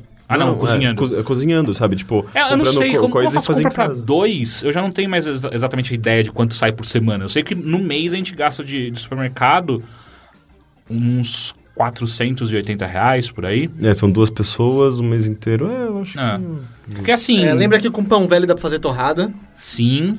Que mais? Lembra que miojo é o seu melhor amigo, mas não depende só dele. Não, ele total é. Porque é bom ter uns guardados de precaução. Exato. Então, em casa sempre tem 4. Sim. Tem sempre 4. Nunca pode ter menos que 4. E aí você tem que também, o quão mais rápido você aprender a fazer pratos rápidos, que tipo miojo ajuda pra caralho. Uma coisa que eu comecei a comprar aqui em casa, que quebra um galho também, é ter hambúrguer congelado. Porque daí você tira na hora, tipo, não tô afim de cozinhar, não dá. É melhor você fazer seu próprio hambúrguer, é mais saudável do que... mas vai tomar no cu, cara. Eu tô acabando de falar. É muito fácil. É muito fácil e é muito bom. Um cara que não sabe cozinhar é muito fácil fazer um hambúrguer. É muito fácil. Uma das primeiras coisas que eu fiz sozinho foi hambúrguer. É muito barato você comprar a porra do mas hambúrguer congelado, é cheio de conservante. Hambúrguer você faz na hora. Que a gente come olha, em natura. Bem, o hambúrguer é muito pior do que a carne fresca. E hambúrguer, é muito fácil, você mistura tudo, tipo ovo, eu acho que era a carne... Ou nada. Carne moída... Não precisa de nada. Só que aí não põe uma foto na internet, porque tem um monte de chato. Tem uma farinha de hambúrguer só precisa ter carne. Isso é muito chato. Foda-se, o meu eu quero que tenha isso, não enche o saco. Eu já fiz vários tipos de hambúrguer, eles sempre dão certo e é muito gostoso e é fácil de fazer. Você congela e dura. A gente deixou um bom conselho, né? Aprenda a cozinhar e aprenda a lidar com suas contas, acabou. E lava a louça. lavar a louça. De novo, pra mim é aquele negócio que você vai adquirir muito rápido, sabe? Porque ou você faz, não tem escolha. A não ser que você comece a comprar vários pratos descartáveis e só use isso na sua casa. Bom, eu conheço pessoas que fazem isso, então é possível. E fechando com uma pergunta anônima, o anônimo diz: seguinte, eu meio que estive em um relacionamento com uma garota. Em aspas mesmo, pois eu tava e ela não. Mas o contrário. Ela tava e eu não? Okay. Em aspas mesmo, pois eu não a amava. Apenas me sentia mega confortável com seus mimos. Porém, decidi que não queria levar isso pra frente e decidi terminar com isso antes que uma merda ainda maior ocorresse em um futuro com a pobre garota, que apesar de eu não amar, me preocupa. Fui direto no ponto e ela entendeu. Ficou triste, porém aceitou a situação com a condição de que eu não parasse de falar com ela. O problema ela sempre teve uma vida complicada e vivia dizendo como eu era a melhor coisa na vida dela. E agora ela basicamente... Acho que faltou uma palavra que ele quiser. E agora o que ela faz é basicamente reclamar sobre isso, só que eu não sei se devo ficar apoiando ela ou tentar de fininho cair fora da vida dela para que ela não continue a se apoiar nessa muleta de merda que eu sou. O que vocês acham? Adorei a imagem da muleta de merda. Você não é responsável pela vida dela, mas se você pode ajudar, é legal. Acho que é isso. Kiki? Eu não sei, depende muito das condições de tudo. Eu acho que se você simplesmente fugir e se afastar dela, você vai ser um pouco egoísta, porque você acabou, querendo ou não, você aproveitou muito também, tipo, da companhia dela e enfim, vocês criaram uma coisa juntos, mesmo que isso não seja um namoro. Então eu acho que você não deveria, sabe, se afastar. Eu acho que você deveria, tipo, nem que seja pra ouvi-la aos pouquinhos e dar, tipo, um ânimo, mas assim, não que... Sem que você... Sem fazer com que ela precise disso pra se sentir bem, sabe? Mas de alguma forma tentar ajudá-la. Eu acho que você pode, não sei, fazer a diferença nisso, sabe? Pra vida dela. Eu concordo com o Rick, mas eu só acho que você não precisa. Você pode, é legal, é nobre de sua parte, mas você não precisa. Porque eu acho que se sentir responsável por algo assim é muito pesado. Não, mas meio que cabe a ele também fazer com que ela perceba que... Não cabe a ninguém, a vida não se limita a ele, a vida dela, sabe? Exato, ela pode conhecer outras pessoas. Não cabe a ele isso. Ele pode fazer. Mas eu acho que quando você se aproximou de uma pessoa e impactou ela assim... você não é eternamente responsável pelo aquilo que cativa. Isso é só babaquice, não é assim. Não, eu acho que você tem uma responsabilidade nisso. Não tem. Sim, tem. Não tem, cara. Acabei de conceder a você. Então tá. Então você tá fudido, eu não vou te Não, você tá fudido. Não, eu tô, é verdade. É verdade. Enfim, eu não acho isso. Eu acho assim, eu acho que é legal, é nobre, é cavalheiresco da sua parte fazer tudo isso. Mas, se tá te fazendo mal, porque isso pode acontecer, às vezes a bad vibe dela pega em você, cara, isso é uma merda.